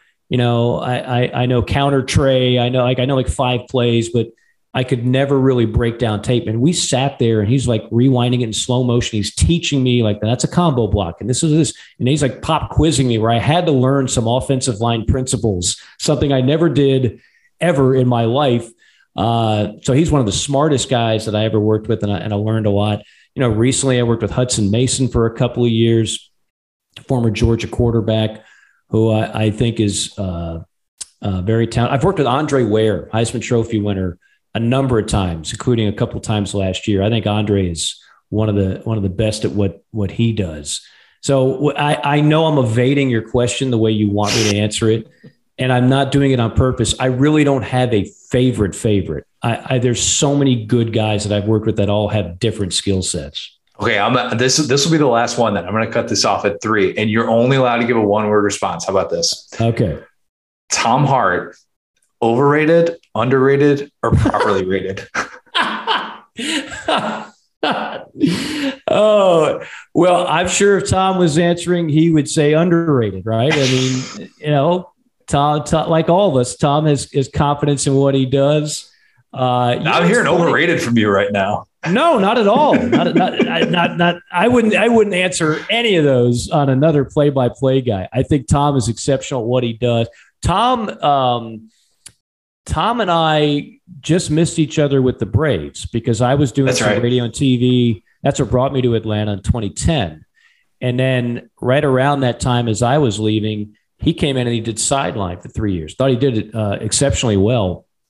It's not very often play-by-play guys do sideline, but he was doing it. So, no, I think, again, you want me to answer one word. I think he's probably rated where he should be, which is he does very good work for us on much like me on all 3 sports. I think that's a unique skill. There's a lot of guys that can do a good job on 1 or 2, but to be able to do a good job on all 3 sports, to me, that is a very unique category.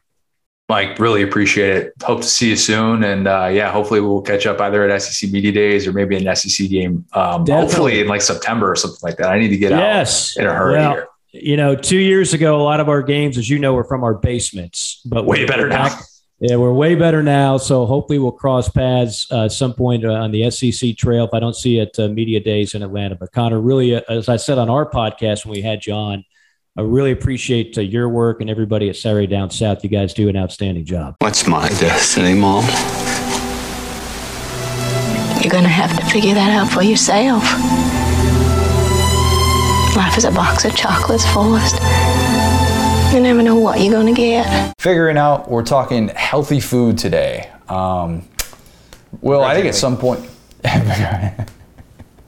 this is Will's least favorite figuring out. Mm-hmm. You know what? I think this doesn't have to be a discussion just about what the best healthy foods are and shaming people. That's not what we're here to do. Feels like an intervention, I'll be honest. It is not. No. It is not. No judgments passed here today. That's not what we're doing. But I think that everyone has probably had the realization in adulthood at some point about just the food that they eat and the way that it impacts them. Even if you eat whatever you want, whenever you want, and you don't really care, you at least acknowledge once you hit a certain point in adulthood, Taco Bell at 3 a.m. hits a little differently than it did 5 years ago. Yep. It just does. There are certain things you can get away with, certain things that you cannot. And whether or not you actually choose to address that, that's your deal entirely. But the discussion of healthy food for me is this fascinating balance. And I don't think you have to be totally all in with it. And if you are, and if I know people like my aunt, who was in her early 70s, has been eating unbelievably healthy since she was, I think, 17, 18 years old. And she is like the model of perfect health. She's had 2 different types of cancer in the last 4 years, and it's just like powering through. Her body's just ready. It's like, we've been building for this for 20 years. Let's get it. She is. It's unbelievable to watch. So I am not going to poo-poo that, or people that really don't like cheat meals. If you want to be that person that eats totally clean all the time, that's on you. Here's the way that I approach this. So I'm curious if you have kind of a similar mindset. Again, we're not shaming, Will. We're not shaming. Don't give me that look. Okay. Breakfast, lunch routine, 5-6 days a week. I usually eat the same breakfast and lunch, okay? I think I've talked about that before. We kind of relatively health slash budget conscious at dinner. Mm-hmm. And I'm just gonna say it though, with my breakfast and lunch routine, I think I've eaten more spinach than Popeye. I think I have. I'm gonna make that claim. Let's fight about it, Popeye. Do you ever just kind of go one hitter and just crush a thing of spinach and lift some weights? Not quite, but more or less. With the way I put spinach in the pan to saute every single morning with my eggs. I put in the eggs afterwards, of course. Oh, spinach and eggs is fire. Yeah. That's a go-to mix. If you're ever looking for a way to kind of sneak some veggies into your diet, I started doing that probably 7 years ago, something like that, and I'm hooked. I'm absolutely hooked. I'm just now pivoting away a little bit from the air fryer chicken lunch routine, mm-hmm. where I'll have cucumbers, green peppers on the side. Lauren proposed this new deal for me, and we're in week 1 of it, so it's very, very new. I'm curious what you think about this. Mm-hmm. I give her $10 of cash that she can use on whatever she wants. We have shared accounts, so take it for what it is. Mm-hmm. But I give her $10 of cash, and she makes a lunch for both of us that week. Okay. Just cooks, so we end up having the same thing, and it's different. It's not necessarily just air fryer chicken, though I am a fan of that, of course. Mm-hmm. But she does the cooking for it. Although yesterday I cooked the chicken, I cooked the bacon for the salad that we have, but she cooks basically everything for it, and I give her $10 of cash. Am I paying too much? Am I paying too little? Or is that something that you're like, all right, that actually makes a lot of sense? I think that's adorable. I love that. I think it's a really cool little deal. I think it's good. I'll be curious if this lasts during the season when things get a little bit crazier, but I think we're set up well to be able to make it work. You are immediately making me realize this is the time of the year that I usually eat healthy because the season is I'm not even going to try. Yeah. Buddy, the season is approaching. We're there. We're 2 months away. All right, it is right around the corner. Mm-hmm. But yeah, I do that, and we'll just start doing that, and then breakfast is spinach, eggs, avocado, a whole lot of Texas Pete, wheat toast, it's avocado. You know the deal.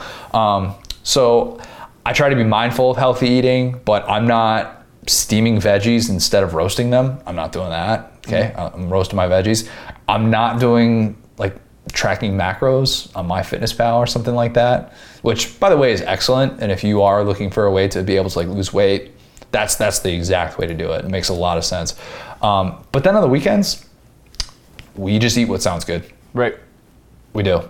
Lauren decided on Saturday night that cinnamon roll sounded good, so you know what we had on Sunday morning? We had Paula Deen's buttery cinnamon rolls. Heck yeah, we did. man. A lot of butter, so much butter, but delicious. They were good. I've just tried to get as many vegetables into my diet like during the week, and then on the weekend, all right, we're gonna get after it a little bit. Don't eat enough fruit, I definitely don't.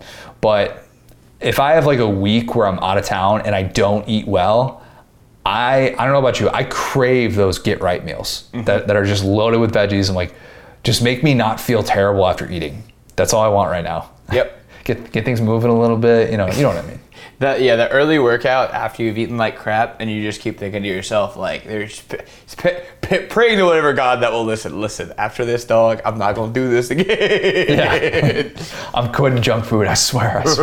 Just feeling the Doritos or the tacos just bubble up as you're like doing lifts. It's like, oh no. It's tough. It's a delicate balance because you don't want to take all these foods out of your diet if you're trying to eat relatively healthy, but it's difficult. And there's like a cost benefit analysis. Will, what's that $20 cereal that you eat? Oh my gosh, Magic Spoon. Shout out Magic Spoon. So real quick on the eating thing for me. So I was on the MyFitnessPal thing for a couple of months actually. Just spelling bee wrecked everything. It was just like spent a whole week out of town, was prepping, like staying up late before that. So not like this is the reason why it was funny is literally me and Brittany talked about like we're gonna start tracking our meals like starting today. So you doing this was actually perfect. But that is kind of a what's it called? Cheat code, right? The Magic Spoon cereal, because it's like it's all like the grains in it aren't even really bad grains, and so it's just straight up like 20 grams of protein per serving if you eat like a regular serving. But for me, I'm going a little bit more than that. So point being, like that's a really good cheat code, and then yeah, like those little the protein shakes, like the ones that are like smoothies, they're fruit flavored, and the ones like the Costco ones are fire. So those are my like kind of staples because I'm always protein heavy. Like that's my thing. Like I'm either Mr. like dirty bulk or Mr. junk food. You know what I'm saying? It's like I'm either gonna eat a ton of protein or I'm gonna eat bad food. But either way, you know what I'm saying? Like I if I have like bad food, I try to like get protein in it. You know what I'm saying? Does that make sense? Yeah, same sort of thing. Yeah. If you're going to eat something that you know you don't want to eat on its own, you got to mix it in with something and just kind of force it down. Yeah, mix it into a salad. All right, like that's the only way I'm going to eat a radish. Okay. Right. Otherwise, that's not happening. We're not doing it. We're just going to sit there. I'm not going to sit there and eat a beet. Okay. I'm not Dwight Schrute. Wow. If you want to find a way to oven roast this, propaganda on this big time podcast. anti-beet. Wow. Can't do it. Brussels sprouts though. I'm coming around to always Brussels sprouts. Oh, they're fire, dude. I love Brussels sprouts. We figured out so many more things to do with them, which is, I mean, it doesn't necessarily make them healthy, but it makes them taste very, very good. It makes me trick myself into thinking that they're healthy, even though they're like, pan roasted in like pounds of butter and they've got bacon on them, but they are absolutely delicious done right. So that's just the way that I kind of try and approach eating vegetables that I wouldn't probably eat by themselves, although those definitely coming around too. Okay, Facebook group, great responses for this. I asked the questions in the Facebook group. What's the balance you have between eating healthy and not? If you maintain a healthy diet, when/what is your cheat meal? Oven roasted veggies, yeah or nah? I'm definitely yeah on that. What's the healthy food that you eat reluctantly? And then any healthy food horror stories that we always look for. So let's start off with this one from Kobe Black. Kobe says, I deliver for UPS, so during the work week, I normally put in around 15,000 or more steps per day. Dang. So I have discovered that keeping a calorie count of about 2,500 a day keeps me where I need to be. This allows me to eat whatever I want on the weekends. It doesn't hurt. I work in Arizona where the calories literally melt off like butter. Yep. Living in a warm climate year round, you definitely get that benefit. Where I know I can sweat it out if I feel like absolute crap, and if I'm feeling like really bad, we're like, all right, we're gonna go sweat out a run, a workout, or something like that, and make me feel better about eating this meal that I know is probably gonna make me a little bit heavier right now. You know what they say? I think that's the right approach. It's the humidity. That's such a dad quote.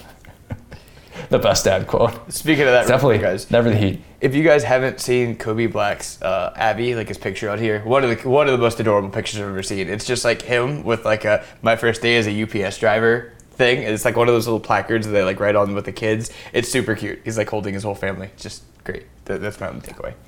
Who doesn't love seeing the UPS driver come up to the door? Facts. They're one of my favorite people on this earth, man.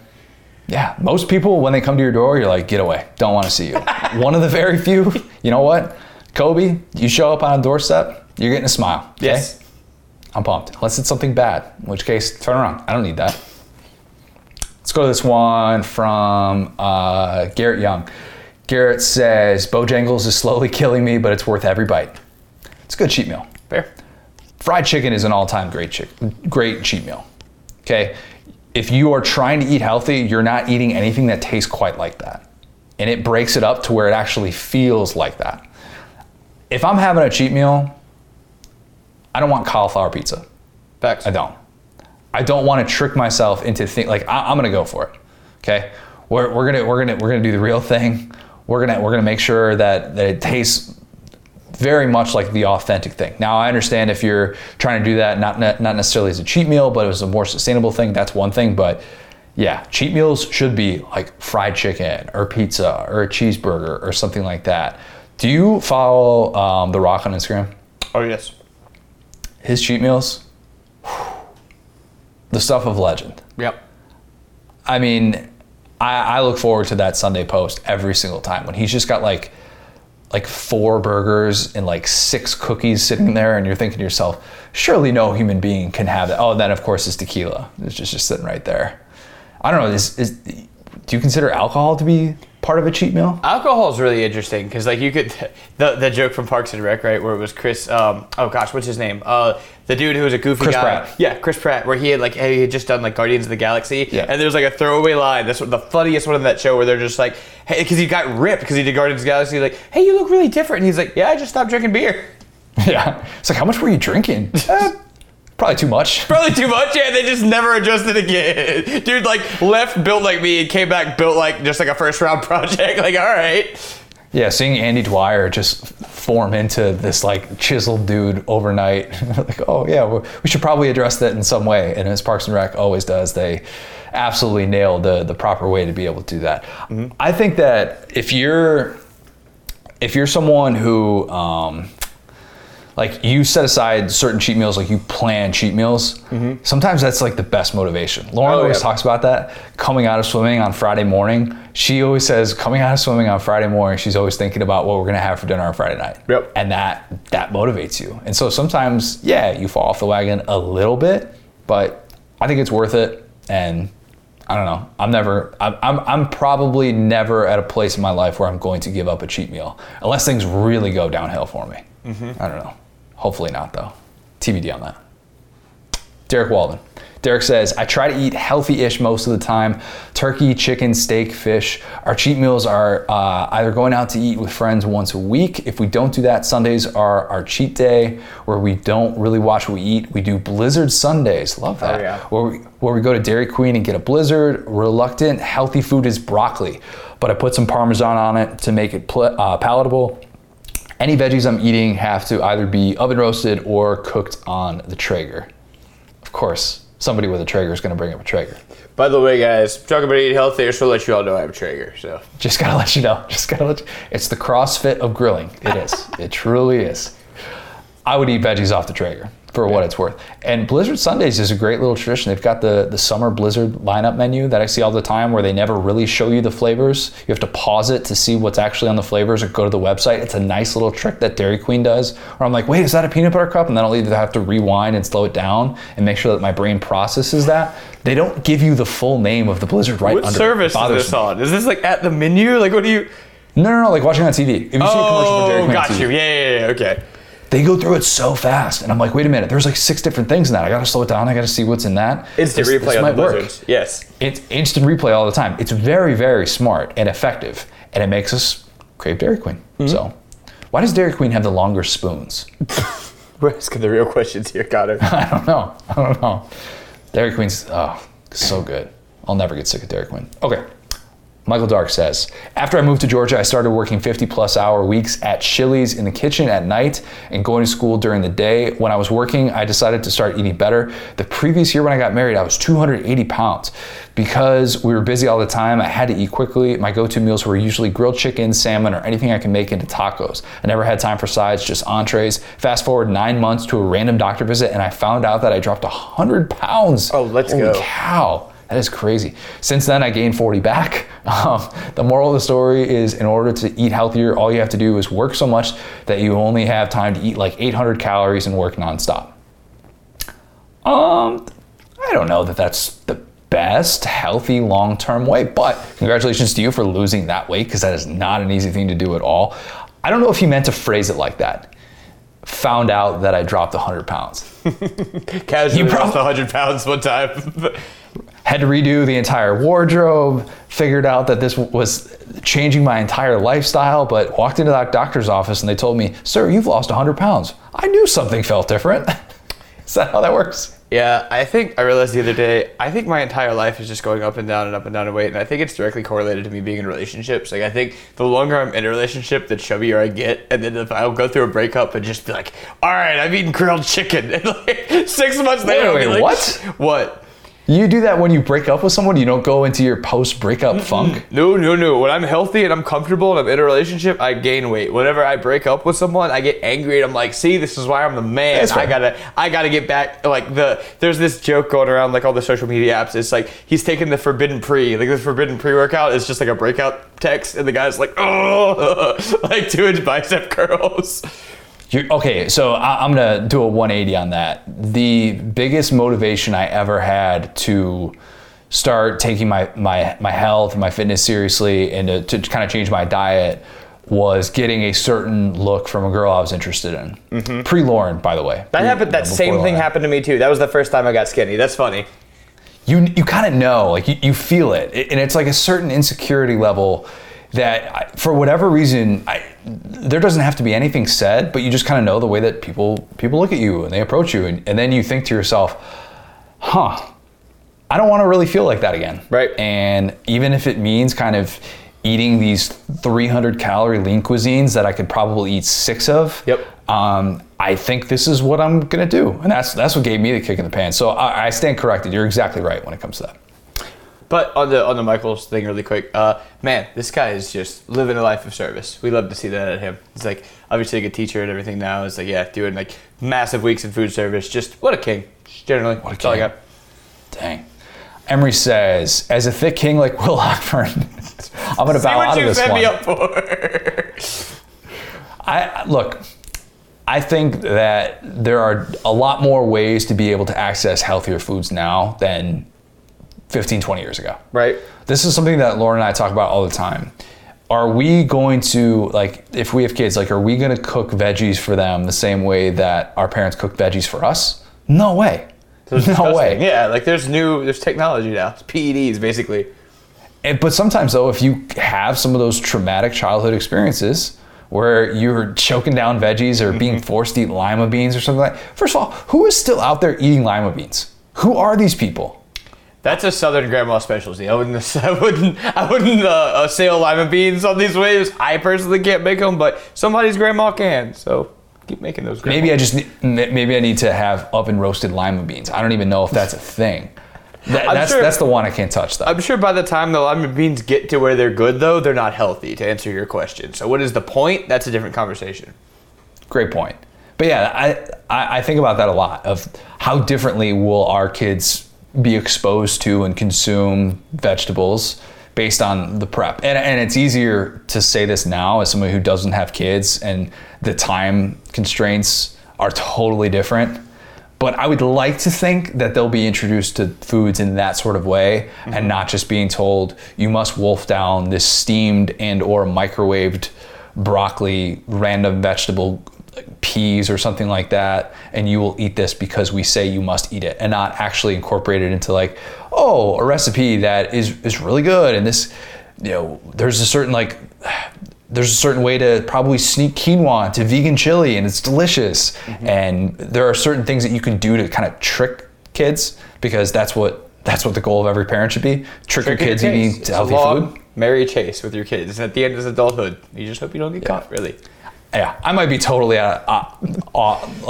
totally off on that one, just as somebody who doesn't have kids yet. But right. I think there's got to be a way to trick your kids into eating healthy food.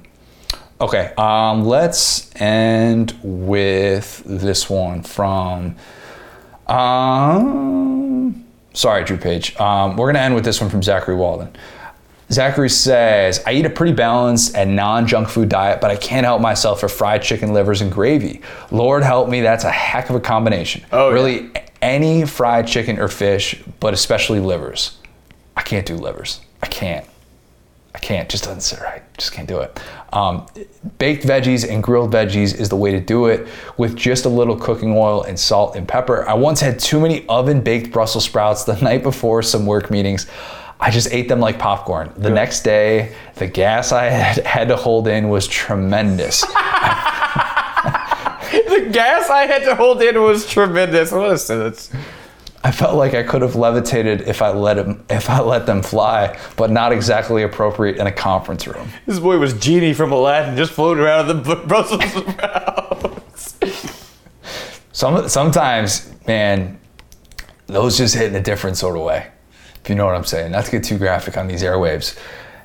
Once having that realization in the conference room as well, not great. And then you say to yourself afterwards, see, this is why you don't eat healthy foods.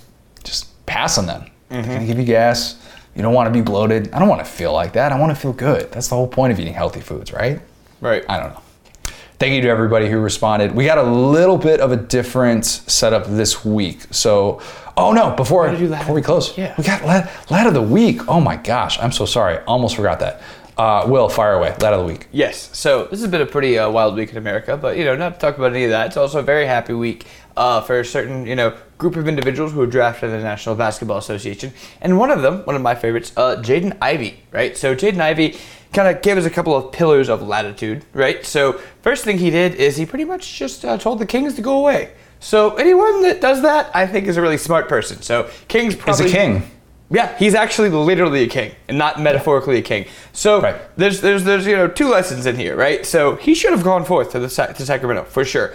He straight up kind of told his agent, told them, do not draft me. I don't want to go there. And they were like, fine. They took Murray, who's like kind of going to contribute right away, which that goes to show you where the Kings think they are as an organization.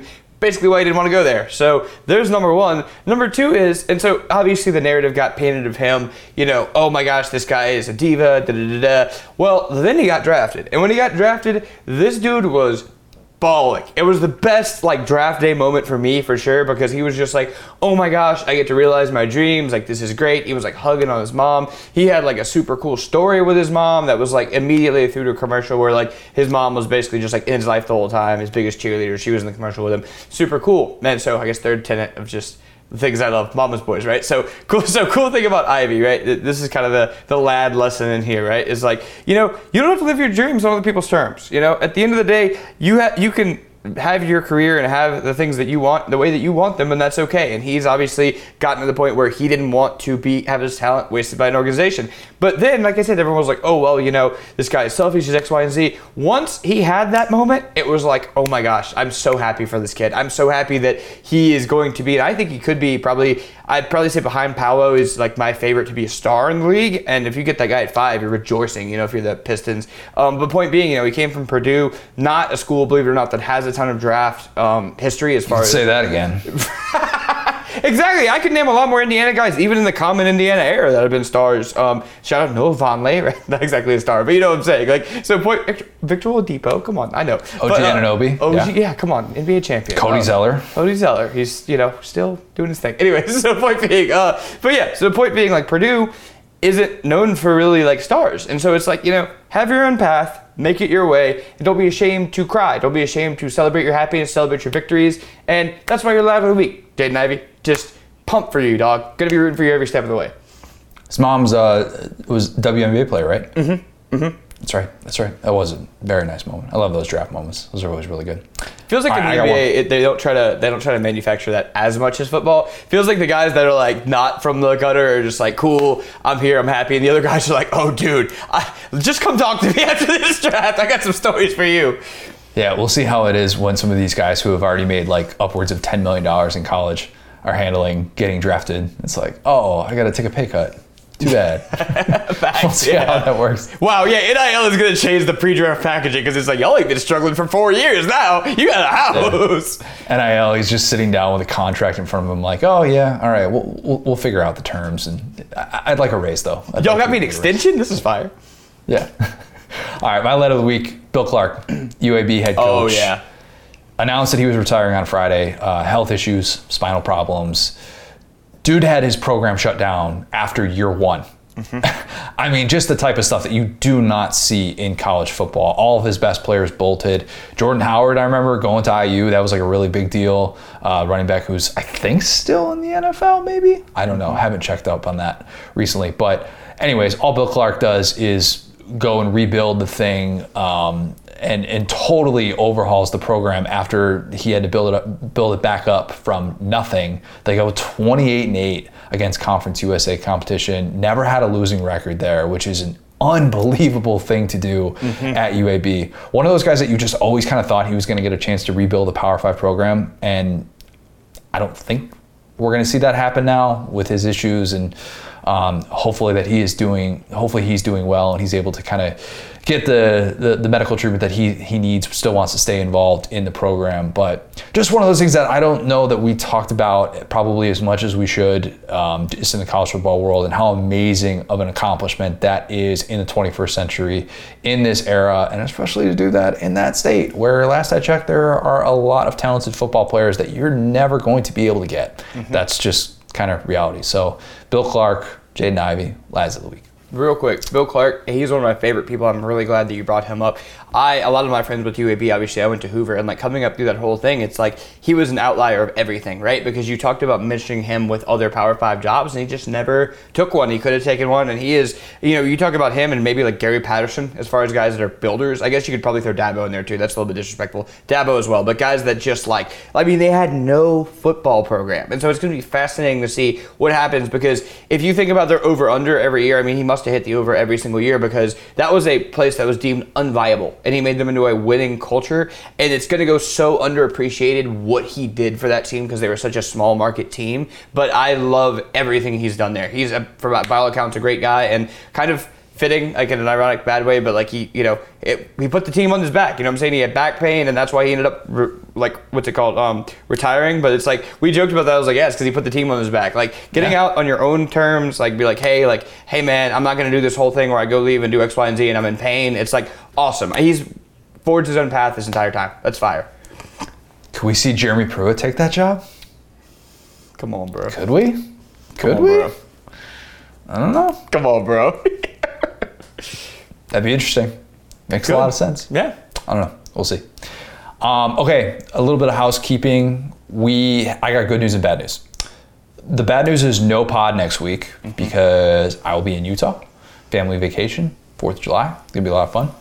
The good news is that we are recording again later this week. So on top of the emergency pod that we did for the Arch Manning commitment last week, that means consecutive weeks of multiple pods in June. So that should hopefully tide everybody over.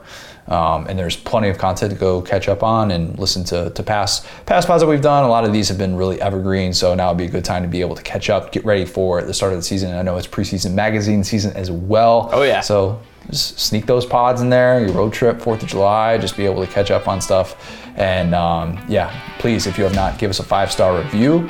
Join the Facebook group, hear your name read on air with Figure It Out or Bold and Brush. Thanks guys, talk soon.